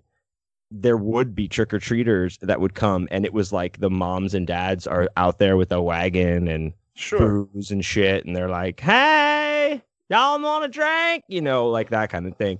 Yeah. I moved to this side, and I was like the first year super stoked. We had a scene, like I was living with a roommate at the time, and we had a scene in our front yard using my van and all this shit, and like there's just no kids come at all. Like, to this side. The other side, like there would be vans of like dropping off kids to hit the neighborhood. Right. Over here, like we're just like nobody is coming, and I would just sit. I think I sat outside, like Nick and I, just like I had a pumpkin mask on, and he was just like sitting there. Just nobody came to see us at all. Yeah. It sucks. It sucks that it's like that. It's been 3 years, and my neighbor in North Carolina, every year he tells me, he's like, yeah, they still come looking for you. Because your house was so crazy. He's like, they still come, hoping that you'll be there. But yeah. Now I've actually studied the history of the Halloween holiday at great length. I've read many books about it, and there's a couple of interesting things I would like to bring up that I think you would find interesting. I think our audience would find interesting. Halloween. Thank you. Halloween has long been celebrated as an adult holiday. A lot of people don't realize that, and they're like, "Oh, it's childish, blah blah blah, to dress up for Halloween." I'm like, no, you're an idiot who doesn't understand history. The masquerade ball was a big part of Halloween, and it wasn't necessarily like, oh, everyone has to dress up like ghosts and goblins. People would often just wear a mask and like a regular suit or a gown. It was a masquerade ball. But when it comes to children and trick-or-treating was initially part of Thanksgiving and not Halloween. What it was is that poor children would go door to door in their neighborhood asking for anything that people could give to help feed their family. Mm-hmm. You know, like anything. It wasn't candy. It was just like, do you have anything you could give us? It's Thanksgiving. Can you be charitable? That's where it really kind of started in America. Did they fuck with your shit if you had nothing to give them? Is that like a trick type situation? Yeah. Because I do have a trick story I want to circle back to. Because I'm writing things down so I remember. Good for you. Yeah. But no, that's kind of where things started to go. Okay. Where they would start to, like, they would be angry if you didn't have something. Like, it's like, you know what? You're a family that's clearly doing better than we are. You can't give us a drumstick. You can't give us something. And so they would do some kind of prank. But then these houses that were affluent, that wouldn't give them anything, would start to do mean pranks at them. And this is where the red pennies come in. And red pennies they would put pennies out on the steps. Pennies were, obviously worth more back then. Mm. But what they would do is they put them on the stove first, so they got really hot. Oh, shit. Yeah, and so kids would go and pick them up thinking it was for them, and it would burn their fingers. Yeah, it was fucked up. What a bunch of bitches. What a bunch of assholes. And they just sat inside and laughed at the kids? They did. Yeah, that's exactly what it was about. Yeah. But any of them ever actually burn their house down, burning things? I hope so. That would be pretty cool. That would, that's what they would deserve for doing something like that. But this was a real thing. That's interesting. I've never heard of that before. Red penny. Yeah. Red penny. Seems like that's a cool premise to fuck with. Red penny. I like that. Anyway. I wrote it. I actually wrote this into a yet to be published horror story a couple of years back. Patent pending. I did write it into something. But yeah, I've read at great lengths about Halloween and the history of it. In fact, do you know what the first the original jack-o'-lantern was made out of? No, I don't. It was they were actually made out of turnips. Until Simpsons did it, dude. Simpsons did it. Come on. Well, turnips. no, that one didn't have to do with Halloween. It didn't have to do with a Treehouse of Horror episode or anything. No. Okay. All right. Jack-o'-lanterns were originally made out of turnips. They were small, so they could be handheld. The reason that they had to be handheld is because of Stingy Jack. The legend of Stingy Jack is that there was a guy who was who was a drunkard and a stingy man, and he was at a bar one night and he didn't have any more money for a drink. And so he was like, I would sell my soul for a drink. And the devil pops up and he's like, oh, okay, well, I'll give you the money for a drink if you give me your soul. And he's like, all right, I will. So he does that, and he gets the coin and everything, and he gets the drink, but he decides to trick the devil. And what he does is when the devil comes up to collect his soul, he hides in a tree and he pins the crucifix to the tree. And so the devil can't go up there because of the crucifix. And he says to him, you need to make me another deal. And the devil's like, all right, well, how about this? I won't come for your soul right away, but I will own your soul later. And he agrees to it. And what he does is he ends up keeping the crucifix in his pocket, and he tricks the devil again. He's like, if you turn yourself into a coin so I get more drinks, I'll give you my soul. So he gets the coin, puts it in his pocket with the crucifix, and so the devil can't get his soul, The devil is the coin at this point? Yes, the devil's the coin at this point. So Stingy Jack manages, basically, long story short, there's more to this, but basically he manages to trick the devil enough times that he gets away with his soul. And the devil's like, fine, I don't even want your soul anymore because you're just a stingy, tricky bastard. And so what happens is he lives his life, and eventually, like all of us, Jack dies. And he goes up to heaven. And God's like, I don't want you here because you made constant deals with the devil. So then he goes down to hell. And the devil says, I can't take you here because we've made all of these deals, and I made a deal where I can't take your soul. So Jack was doomed to walk the earth as a spirit. And the only thing the devil gave him to guide him through the darkness was a lump of coal. So in order to keep Jack from coming to people's houses, if you wanted to keep the ghost of Jack from coming, because he was stingy, he would come to your house and he would want stuff. He would want food. He would want treats, things like that. In order to keep him from coming to your house, you would take a lump of coal and you'd put it in a turnip, and you would carve the little face of Jack and put it in your window or on your front porch.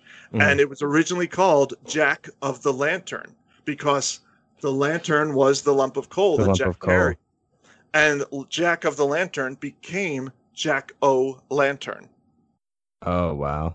Yeah, that's the part of the history. And when people from the old world eventually came to America, they were initially doing turnips, but pumpkins were so plentiful and so much bigger that it became the pumpkin. And that's why we use pumpkins now for jack-o'-lanterns. Wasn't there that's very interesting, by the way. I did not know any of that. That's awesome. Did I blow your mind? Did I blow your mind? You didn't blow my mind. You took my, you added knowledge to my mind. Wasn't there on the new Creepshow series that was just on Shudder, the season 1, wasn't there one where the kids that were going on trick or treat that were dead or whatever, they were going around and the parents were all making these kind of foods for them, like muffins and shit like that. It was kind of like they. Do you remember that? Didn't you watch that? I don't know. I didn't see it. No, I probably didn't. Oh, I thought you did. It sounds similar. Like they're making. It's not just come get candy. They have to give these kids something else substantial to have them move along.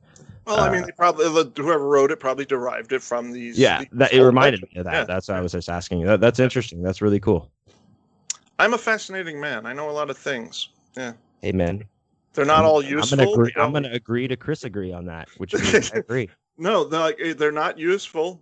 They don't get me anywhere in life. But I have an encyclopedic knowledge of scary things, and that's one of them.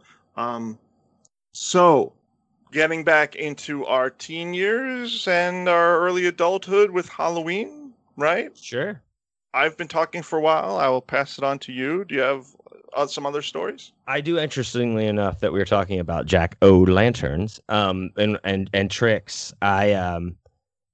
When I asked you if you did any tricks like on Halloween, when I was working, like I guess I had to be like 20 or so, 19 or 20 at this point, and I worked at the software store, video game store, with Nick P as my manager. Shouts out, and he was my assistant manager at this point, and we had our manager was a lady named Shelly, she was super cool, and we would hang out. Like, she would have parties at her house and shit. She was married, and so she had a Halloween party that Nick and I went to, and like some of the other like software people. So it's like 6 people at this stupid party, and she lives in like this neighborhood, this like kind of white people suburb neighborhood, and it's Halloween night, and you know everybody's thing. And somebody has brought up to me like have I ever been like pumpkin smashing before? And I was like, what the fuck? What is that?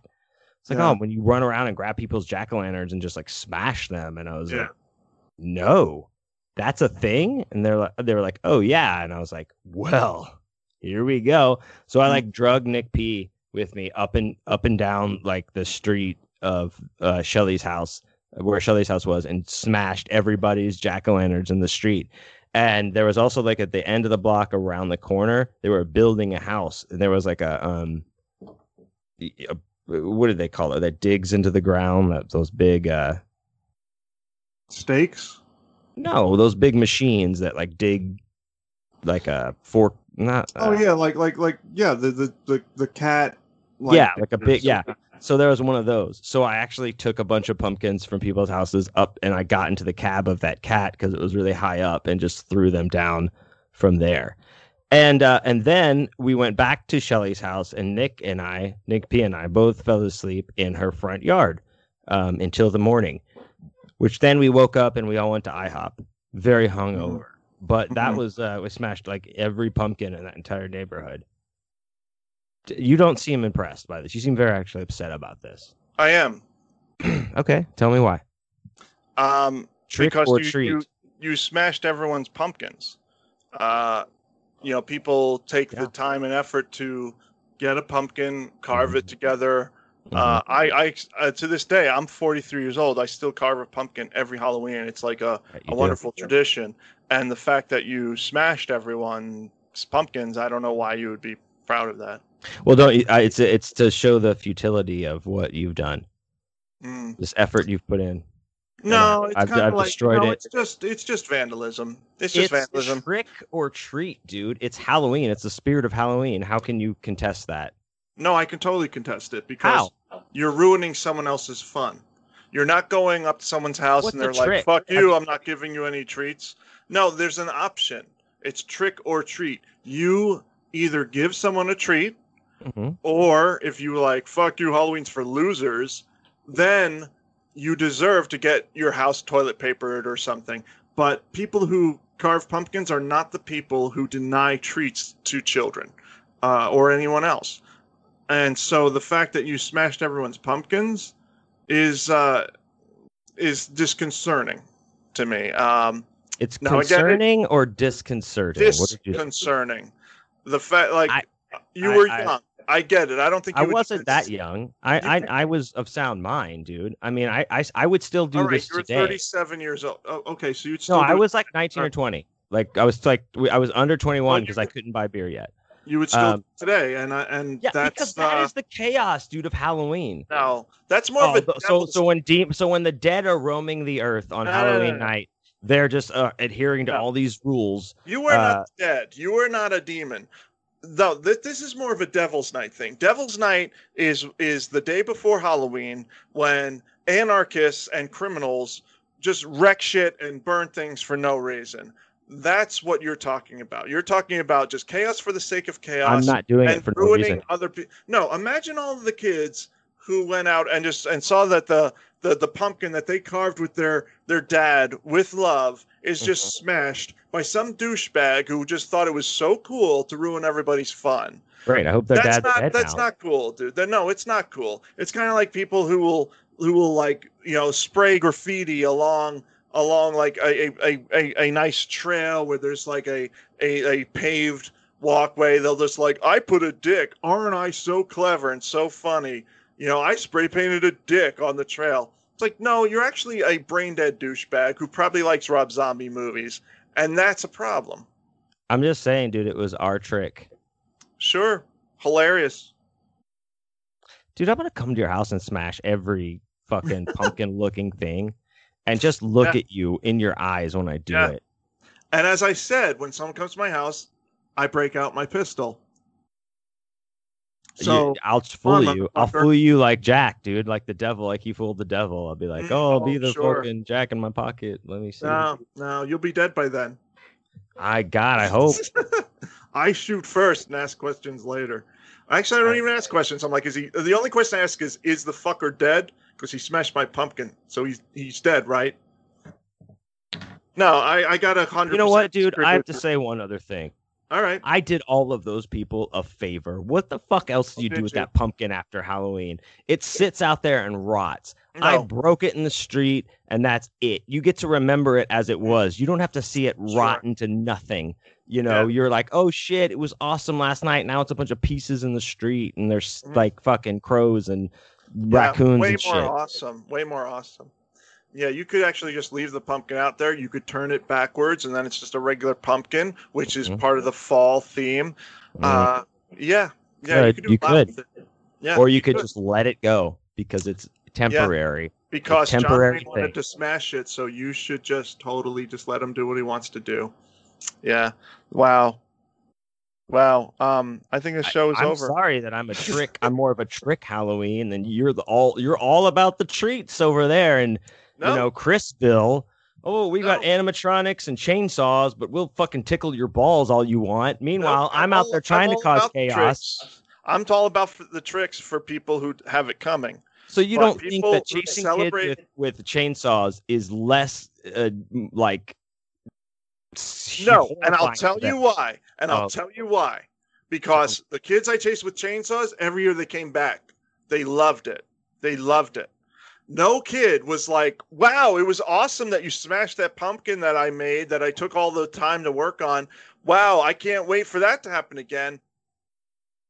It's funny you say that because I actually took many kids out with me years after that and said, I did this to you once. Yeah. Now it's your turn. And they were like, oh, this is so satisfying. No. And then it's just continued on. Yeah, that didn't happen.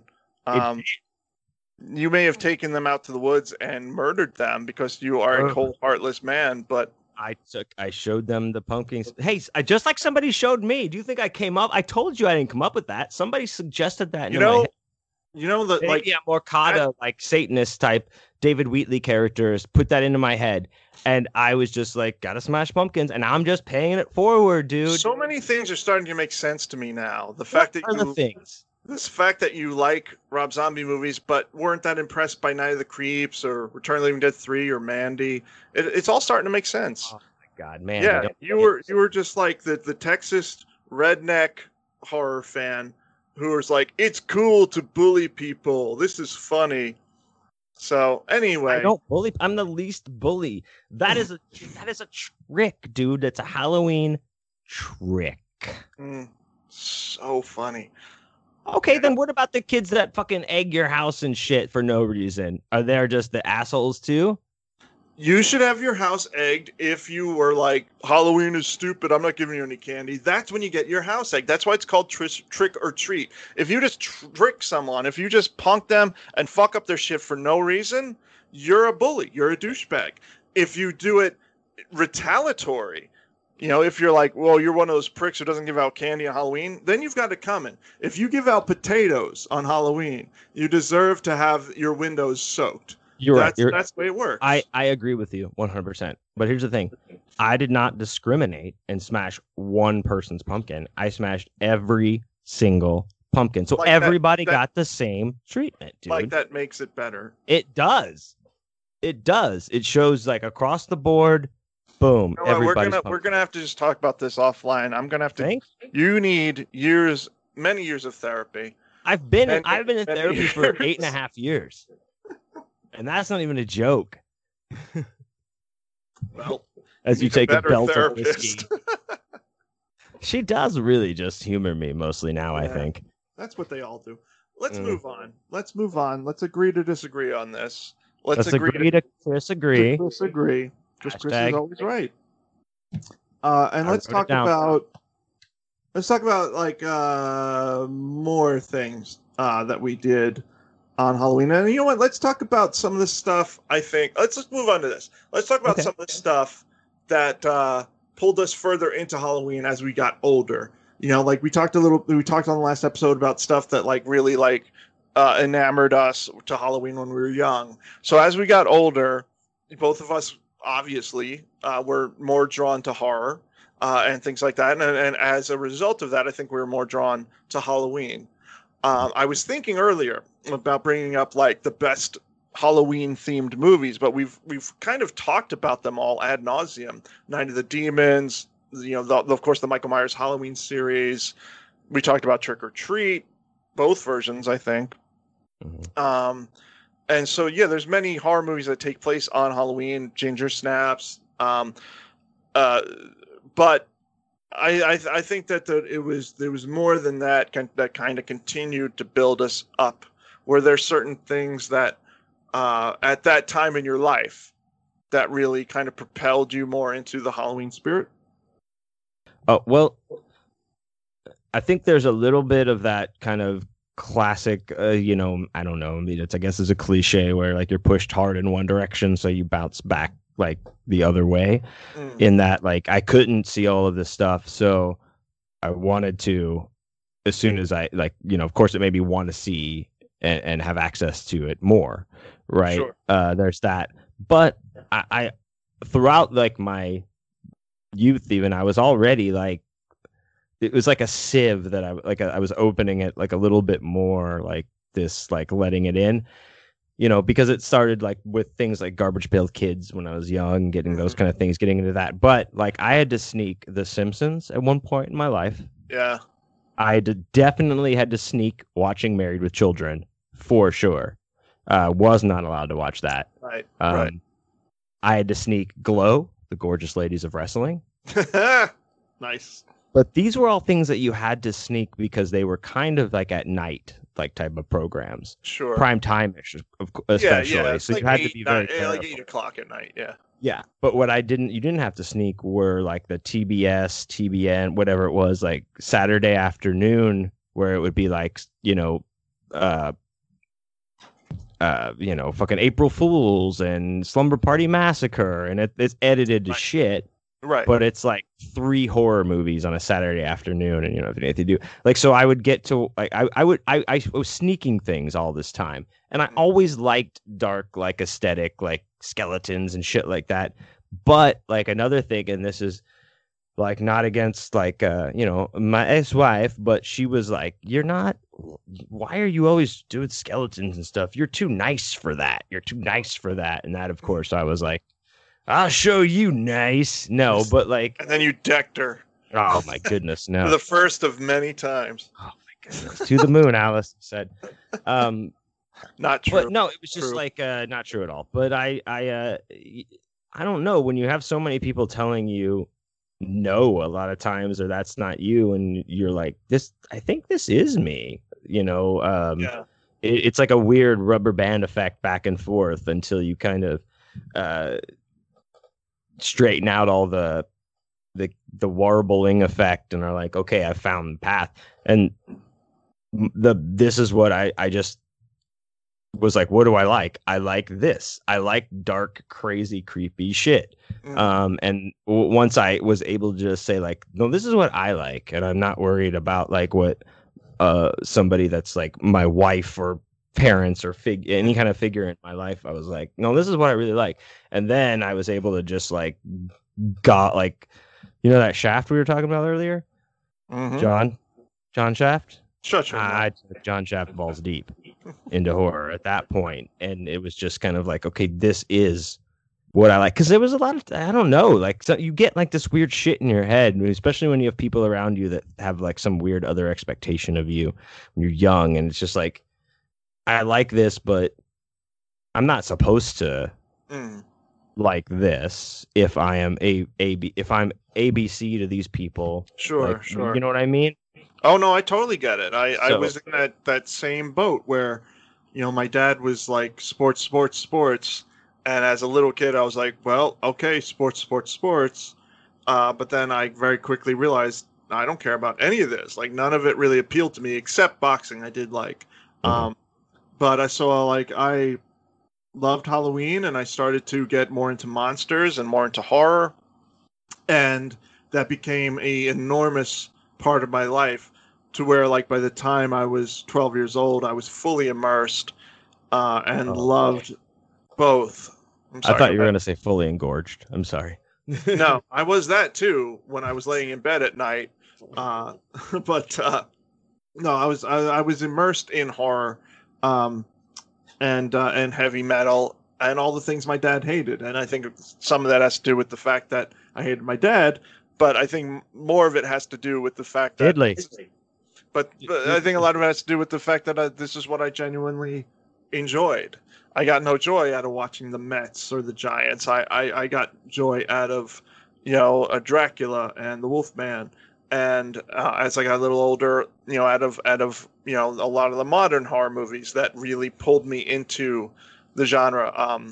Shocker and Warlock came out around that time, and those were really influential to me. They really those are cool ass movies. I love those movies, and they really, you know, were a very big part of my initiation to horror. And then I started collecting, you know, posters from video stores. I would ask them to hold them for me, and I got the posters and all that kind of thing. But there was never a time, despite how I was saying how kids made fun of me for dressing up for Halloween, there was never a time where I didn't really do it. I didn't care, you know. I was like, no, I love this holiday, and I continued to dress up as different things. And the older I got, the more elaborate my costumes got, because I started to have my own money. Right. Yeah. So that was a big part of it too. You know, I went from just kind of putting something together where I'm like, I'm a spooky goblin thing, I'm a spooky ghost, whatever I am. Like I remember as a teenager, I did it like a couple of years in a row. I was Alex from A Clockwork Orange, you know, which is totally a teenage thing to do. And then in my early 20s, I was Batman, because I was very much into Batman. I still have the mask, the Batman Returns, Michael Keaton style mask. Awesome. And I did that a lot. But then like I got older, and I was Freddy Krueger in my 20s, and I bought the hat, I bought the sweater, I bought the glove, and I got like a latex that wasn't a mask. It was like the adhesive, like you're saying, spirit gum that like went on your face. And my buddy Creston shouts out, he's an artist, and he drew like all the other stuff like on the back of my neck and everything. I shaved my head really close to be a really convincing Freddy. And this was like 98 or 99, and Freddy was kind of forgotten at that point. And we went to Church Street in Orlando, which is the one cool Halloween celebration in Florida, or at least it was. I don't know if it still continues. And there we had like a big costume contest on the stage, and I went up there as Freddy, and people went fucking nuts, dude. Like even driving down the street, you know, like people were like, Freddy, because he was like kind of a forgotten thing. Like you hadn't seen him in movies for a while. No one else was dressing as Freddy. And so people were like treated me like I was like an old friend they hadn't seen in a long time. Everyone was coming up to me, drunk people, you know, hugging me and stuff, like, Freddy, can I get a picture and everything. It was a really fun Halloween. And I also, I have a really good picture, because before I went to Church Street, I was like, well, I got to drop by, you know, the the old folks community and see my grandmother every Halloween because she was so into it. And I have it still. It's framed. It's in my house. My favorite picture. I'm in full Freddy gear, and I'm hugging my grandma, and I've got the claws up, and she's smiling and laughing, and we're like yeah. Can we see that picture? You don't have it with you right now? Not. Well, I can go grab it if you want. No, I'll go grab it. Hold on, I'll grab it. I know it's getting dark in here, so let me see. I'll turn the picture towards it, maybe, or the light towards it. Let's see. Oh, I could. Oh, yeah, that looks great, dude. That's amazing. That's me and my grandmother. Oh my goodness, what a time, dude! That's what a time. Badass. Yeah, like I said, I have it framed, as you can see, and even it's amazing. I even got a frame that says Nana because I always called her Nana. If you're watching the YouTube channel, you should. You're seeing this whole thing, and you're seeing it, and you'll cry because it's a beautiful thing. Much as John Wayne is crying right now. I'm trying to keep it together. That's awesome. If I can give a shout out also to my buddy Sean Oz that has done most of the tattoos, the majority, 98% of the tattoos I have on my body, done by him. He's tattooed me for now going on almost 20 years, but he got into special effects makeup for a while, and he actually came up with this tattoo fake kind of skin that he sells like successfully. That's, you know, where it's like canvases of, it's called skinned ink, where it looks like he makes it look like you've ripped a portion of someone's skin off, right? Oh wow. Just with your hand, and you can tattoo on it like it's real skin. Like he makes the mixture of like silicone, whatever the fuck it is, and like, I don't know, it's awesome. People like do portraits and shit on it. So anyway, he got into all that, and he has done a very cool ass Freddy as well, where the whole thing like on his face, and like just like yours was, like it's just like, it's insane. And yeah, you're right. Like people forgot. It's like Eminem said, people forgot about Dre. People forgot about Freddy, I think.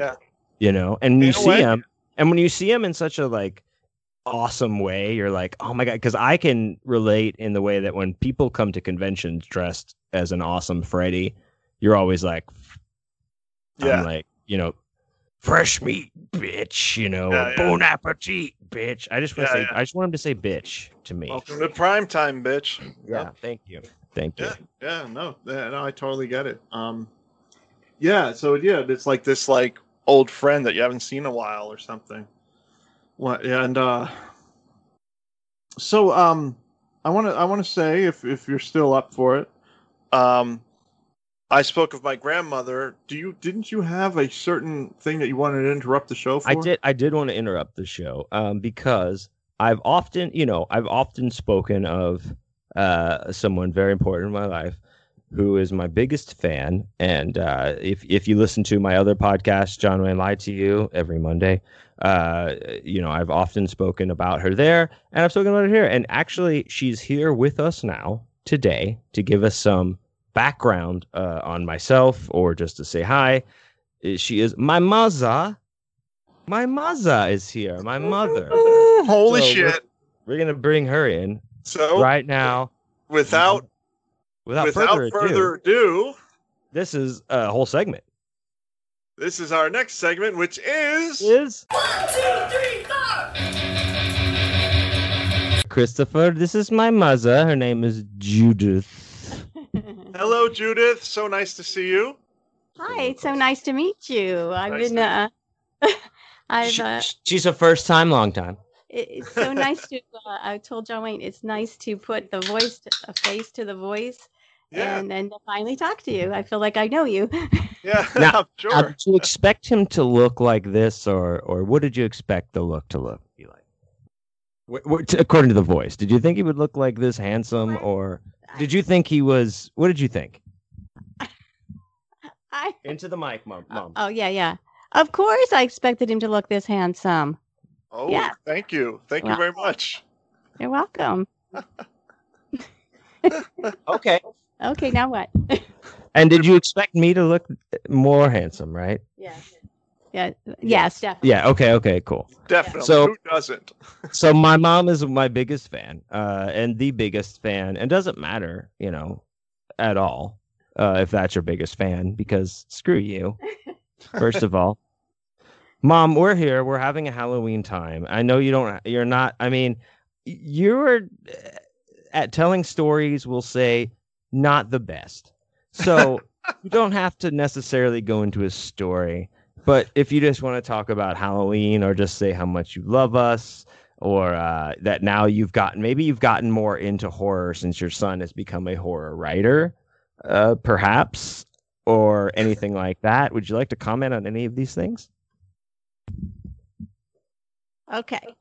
I'm really not big into horror because I've always been a scaredy cat, and then I have nightmares, so I don't really watch that too much. But I have learned a lot since listening to your podcast. Very interesting. And John Wayne's books, I've read them all. I see him he's a good author. I've always known that from the time he was little, but it's really, books have changed over the years. So I get intrigued by his books. Like the last one, I really, really enjoyed that. And I really enjoyed the twist at the end, like where I didn't see that coming at all. Just didn't know that. So it's really fascinates me. I like his style of writing. I'm not a horror fan per se, but I'd like to read his books. It's very interesting. Yeah. I don't have any Halloween stories for you. I'm so sorry. I was a big She was a. what was I? You weren't. It wasn't an anti-vaxxer as much as you were just an anti-Halloweener. Yeah. We did get vaccinations, Yeah. though.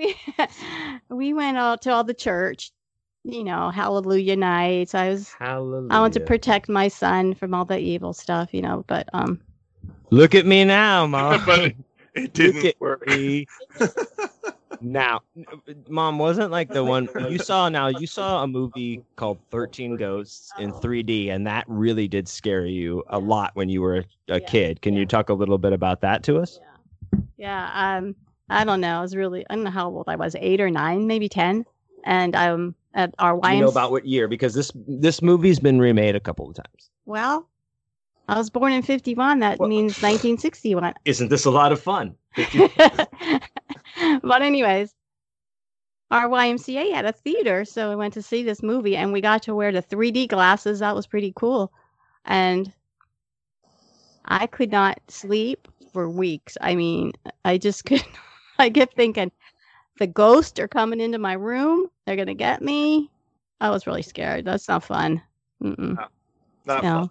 I've never seen Friday the 13th, any of those Halloween movies. If my husband wants to watch them, I leave the room and go to our... Much like my mom. Oh, your mom was like that too? Oh yeah, absolutely. Yeah. She saw Night of the Living Dead when she was young, and it scared her so much it just turned her off of horror forever. Yeah. I Mhm. think you just have to like it or you don't. Pretty much, don't you think? Yeah. Absolutely, sure. But I don't know. But I think that's good. I mean, 13 Ghosts has been made a million times. You saw it in 3D. I would be scared too to see that early 3D. Myself, saw Captain EO at Epcot in 3D. I did too. You remember the scene with the nails, the villain with the claw nails? Oh my God! Like everyone. I blocked most of that out, and we can talk about that on a different podcast. Everyone That screamed, trip to dude. Epcot was a different situation, and my mom could probably comment on that too. But People it wasn't screamed, Halloween. Like, all the kids screamed, and including myself. Like I had to close my eyes. It was like so horrifying. Those nails coming at you, and like that villain, like one, like just like hissing like a rattlesnake. Horrible. Well, what a nerd. Anyway, Mom, I love you very much. Thank you for coming to talk to us for a minute. I know you're the biggest fan of the podcast. And if you don't like that, then I'll come to your house personally and probably poke your eyes out. I'll be there too. And you will be there with you as well. Whose eyes you poking out? The people that don't like that I said you're my favorite person on the podcast. Okay. Yeah. So I will smash their face until they don't have a face. Oh, that's like that movie what is it called? Where they bash that guy's face in with the fire extinguisher until it's like nothing. I think that's bed knobs and broomsticks. Oh, that's right. Chim chimney, chim chimney, chim chim cheree. Smash, smash, smash. Come on, let's me. That's Mary Poppins version. But I'm the nerd. Oh, I'm glad you finally realized that. Thank you. Oh, I knew. All right. We all know. Mom, thanks for popping in. We love you. Thanks so much for letting me come in and say hello, and maybe sometime I'll get to see you again. I hope so. No, I thank you for being on the show, and thank you for supporting us. And you gave us John Wayne Caminali, one of my favorite people on this earth. So thank you. What an accident. You're welcome. What a happy accident. What a happy accident. That was great. That like redeemed your pumpkin smashing thing. That really made me happy to see your mom and talk to her. That was great. Yeah, my mom was great. She's her and Katie are right now. Like Katie made some salmon feast dish for them, and they're out there having a great time eating. And you know what's been prepared for me? Jack shit. Leftovers, sir. So I was right. I will be eating leftovers. Oh, and it's also the leftovers that I made. So awesome. But I also don't eat fish. I don't eat seafood. I don't eat red meat. Me neither. Wow. Oh, well, you don't eat red meat? No. Oh, I didn't know that. I'm not going to say it. I'm not going to say what? it. What are you going to say? I'm not going to say I'm it. some Rob Zombie, red meat eating. Has nothing to do with Rob Zombie. It just. Why? He's a vegan. Well, then it does. He and his wife, Sherry Moon Zombie. Well, then it does. I didn't realize that. Not yet another reason to laugh at him. And you. I'm not a vegan. I just don't eat red meat. I don't eat like fried food, a lot of fried food at all. No fast food. Whatever. Different strokes. I go into withdrawals if I don't have red meat every day. I don't have any. I haven't had any in years. Okay. You're too busy getting high on goofballs. Yep. Popping pills. Popping pills.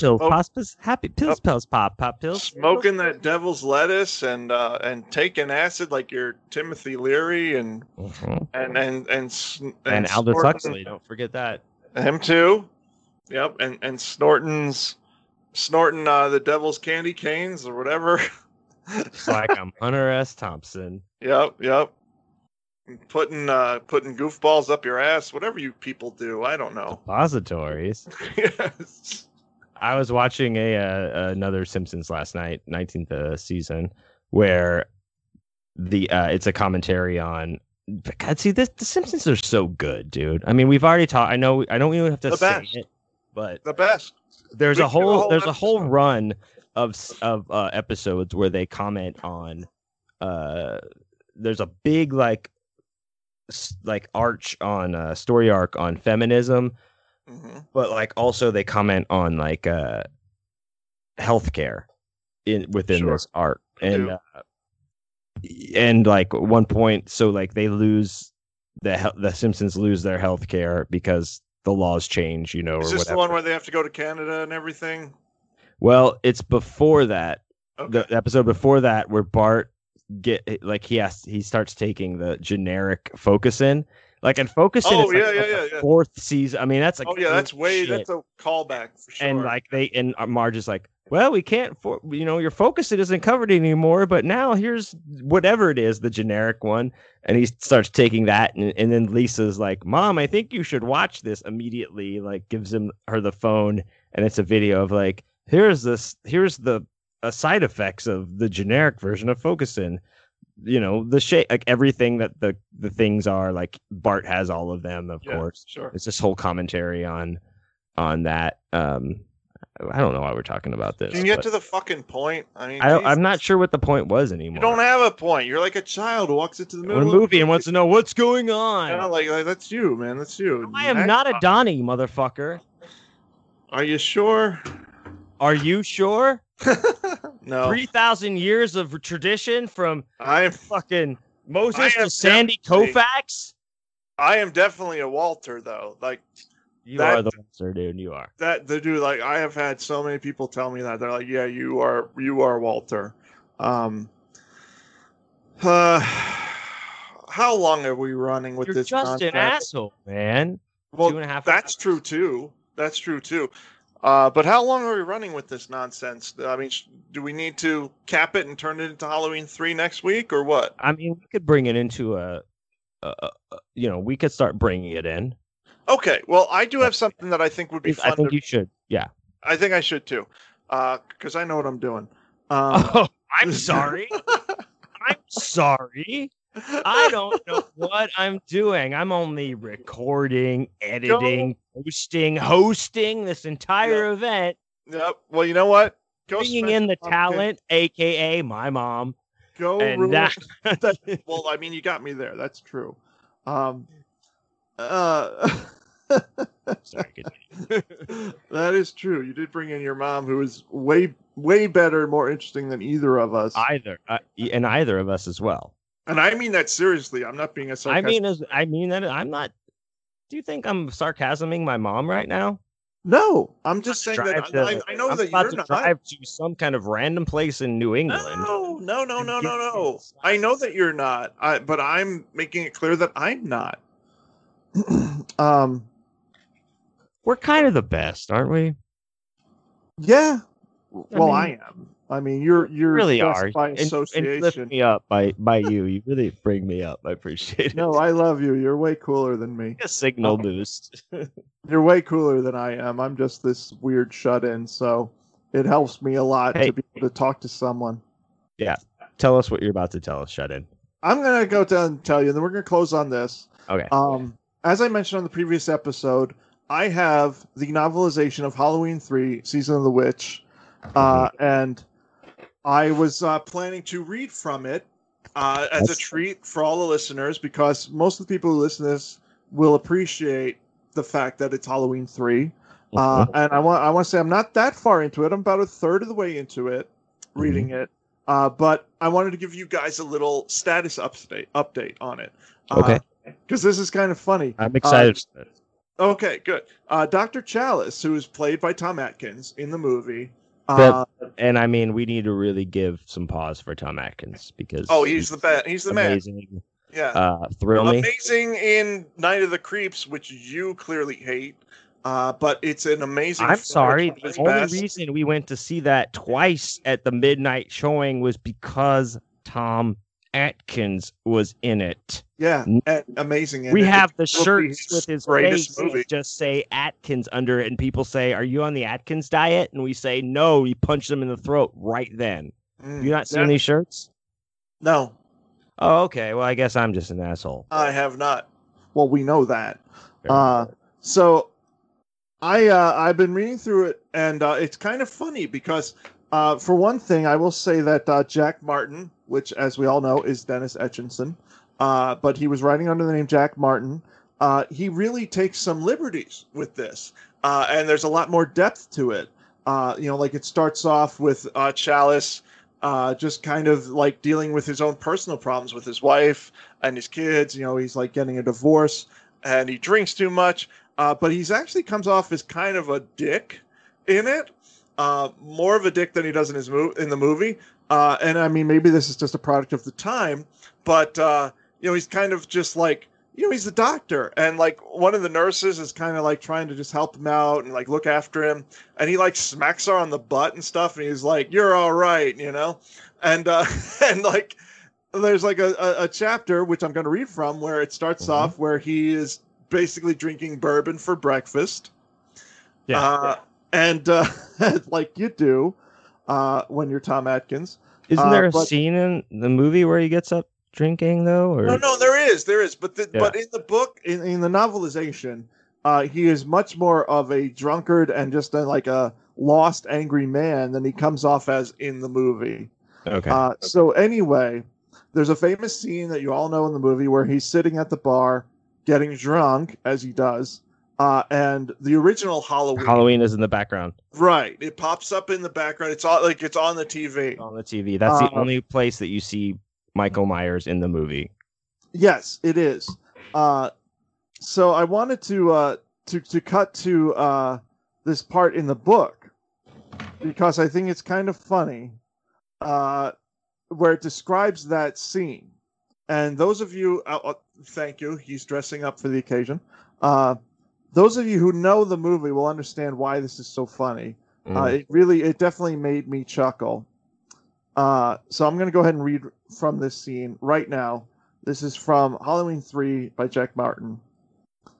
Hey, Charlie, how about another channel? Nobody was watching it. There was nobody else in the place. Charlie shrugged and flipped the selector. Channel 4, a network preview faded in. A long-legged girl with good bones and a lingering tomboy disposition was crossing a tree-lined street. It looked very much like Sierra Mesa. In fact, it might have been filmed there. Though, thought Chalice. Except for the quick flash of a palm tree on the horizon, it could be the Midwest Illinois. Say, Bradbury country, if he remembered his high school English. A repetitious but properly nerve-wracking piano melody twinkled on the soundtrack. Halloween, intoned a hyper-stimulated announcer. The special feature on our very special Halloween night Horror-thon. The preview cut to another shot of the long-legged girl, now flanked by two of her friends, walking home from school in a typical mid-class neighborhood. Totally insane, prattled the foxy-looking girl on the left. We have 3 new cheers to learn in the morning, the game in the afternoon, I get my hair done at 5, and the dance is at 8. I'll be totally wiped out. Damn totally straight, thought Chalice, sipping slowly. The girl on the right made a derisive comment. Dark, New York, sarcastic, passing for witty. A real ball breaker. He thought. I know the type well. Reminds me a little bit of my wife. My wife! The old Linda. I'll bet that's what she was like at that age. Always on hand with the right remark to shoot down anybody in sight. Just then a long-legged girl stopped dead in her tracks. Cut to her point of view. A tall shape blocking the sidewalk ahead. Silent and evil-looking. Some kind of mask on his face. The announcer's voice. Starting at 12 noon with such classics as The Creeping Unknown, Enemy from Space, and 5 Million Years to Earth. Climaxing with that blood-curdling classic, Halloween, the movie Gene Schalt says that stood his hair on end. And all brought to you without interruption by Charlie, groaned Chalice. The familiar tones of the commercial followed. 10 more days till Halloween, Halloween, Halloween. Come on, Charlie. What's the matter? Don't you have any holiday spirit? No. Charlie kept flipping till he found a football game. He nodded with satisfaction, drew himself a beer, wiped off his apron, and settled down to watch. And I'm going to leave it at that. Now, do you know why that's so funny? Do I know why it's so funny? It's funny if you're a hardcore horror nerd and you really know these movies. It's really a meta inside joke. Please explain it, because I also wasn't paying as super close attention as I should, because I took some pictures for the website, for the Corey Hotline. You weren't listening. No, I took some pictures for the Corey Hotline, dude. Well, he references that there's a girl in the commercial that makes a derisive comment. She's dark, New York, sarcastic in a passing for witty way. A real ball breaker. I know the type well. Reminds me a little bit of old Linda. Now, who Chalice is referencing is Linda, his wife, who's a real ball buster, as he says. But he's reminded of the old Linda, the Linda he fell in love with. Now, Linda in Halloween 3 is played by an actress named Nancy Loomis. She also plays the character he's talking about in the original Halloween. So that's another tie-in. That's his wife. So he's basically Chalice is like looking back and like, oh man, this girl reminds me of my wife when she was young, when she was kind of spunky and more fun. And what Jack Martin, Dennis Richardson is referencing here is he's looking back on the same exact actress who plays his wife later on in Halloween 3. Gotcha. Super meta moment, funny only to horror nerds, only to true fans. That is really cool. It is really cool. That's gonna really soothe my mind later tonight. When everything feels like it's out of control, I'm gonna remember that. You remember that, and everything will be all right. And then you'll jump on the Pornhub, and you'll have a true magic moment. Well, I mean, that's just a different another search term of mine. That's paging Mr. Herman. Paging Mr. Herman. I tried to work that into I wanted to work that into the post for advertising the show at some point, and I was like, gosh, I really gotta, you gotta save it for the right moment. I suppose so. I do suppose. Yeah. Also, my sister shouts out Carrie at Feeling Fit with Carrie. She's a fan of the show, listens to everyone, is looking for and has found a few that she's been following of the talking Pee-wee Herman dolls. I thought you said we were going to say she's looking for a man. No, she's married with some. I know how into me she is. She is very into you. She's obsessed with you. But she is married with 2 daughters. Shouts out, Carrie. It's probably only because you're mostly in opposition to me. But I'm more handsome. She is okay. Well, let's not get and cooler. Okay. Now we're all having hallucinations, but true. She is looking for a Pee-wee Herman doll for me. Has found like some of the, because we talked about the one that talks, with the thing. Sure. She's found some. That'd be a glorious gift. That and also, Carrie, if I may, you may look for a talking Ernest doll for me. Not. What do you mean you're not?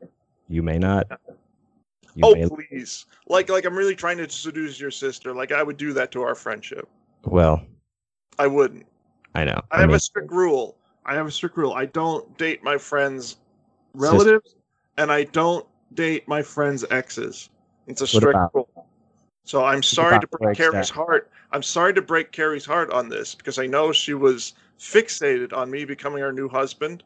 Carrie, I love you. I would do that, but you're John Wayne's sister, and I can't do that to him. Right. Well, I already have my 3rd, 4th, and 5th wives planned out. So yeah, am one of them? I hope so, because that's my number 4, baby. You're number 4, but we just come apart at the end. I'm willing to really tape it down and tuck it until I have the full. I'm saying that number 4, it lasts the longest, is what I'll say. We have a really good run. We have a good run. According to my star chart. A nice 2.5 years. Yep. What a time, dude.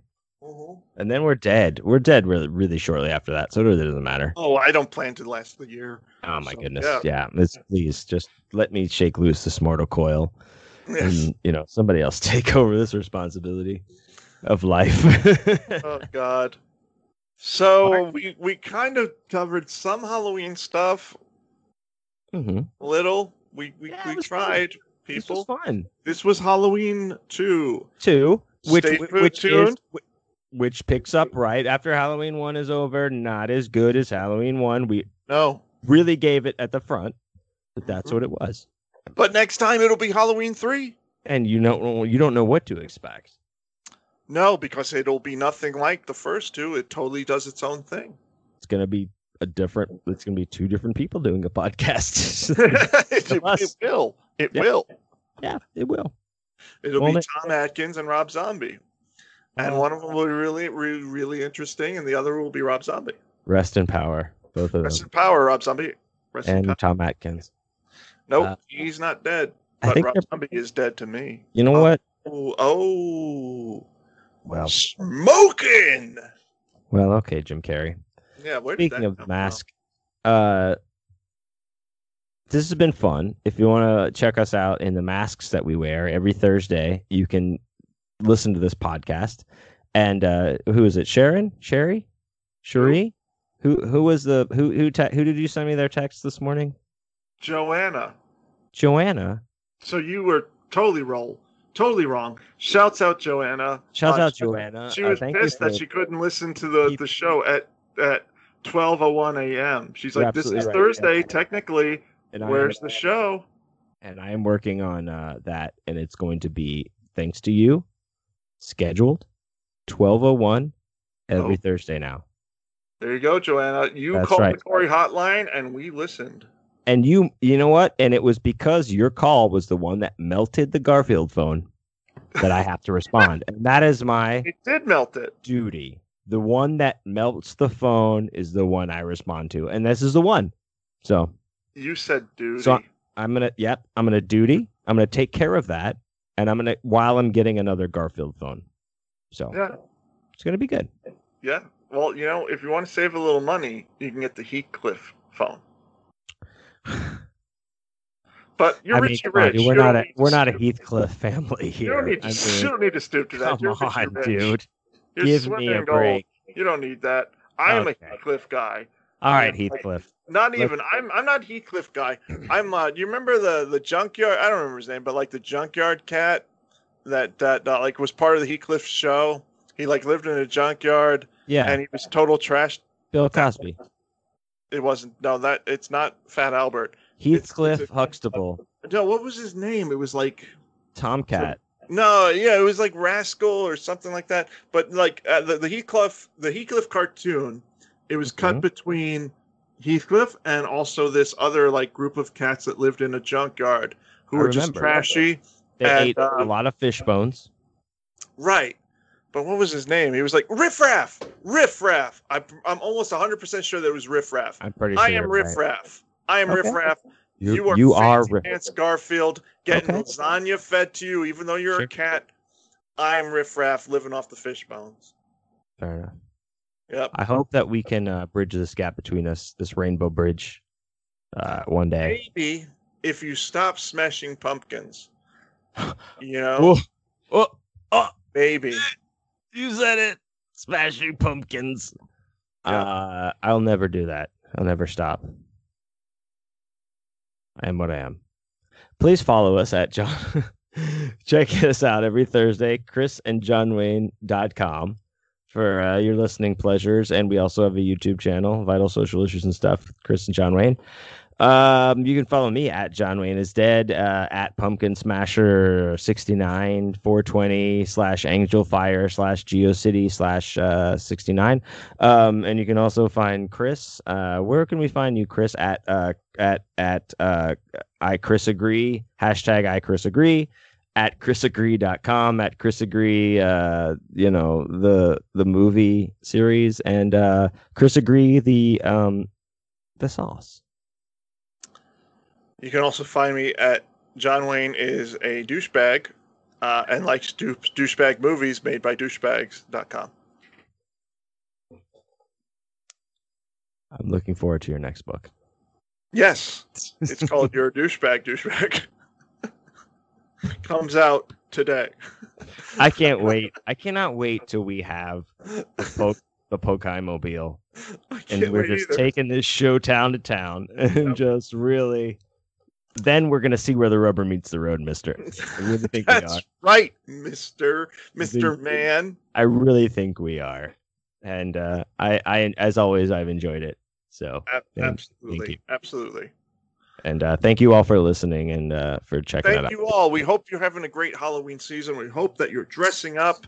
We hope that Spooky. you're filling the candy bowl and that you're carving pumpkins so some asshole can smash them. Because you don't need to have them after Halloween. Well, why?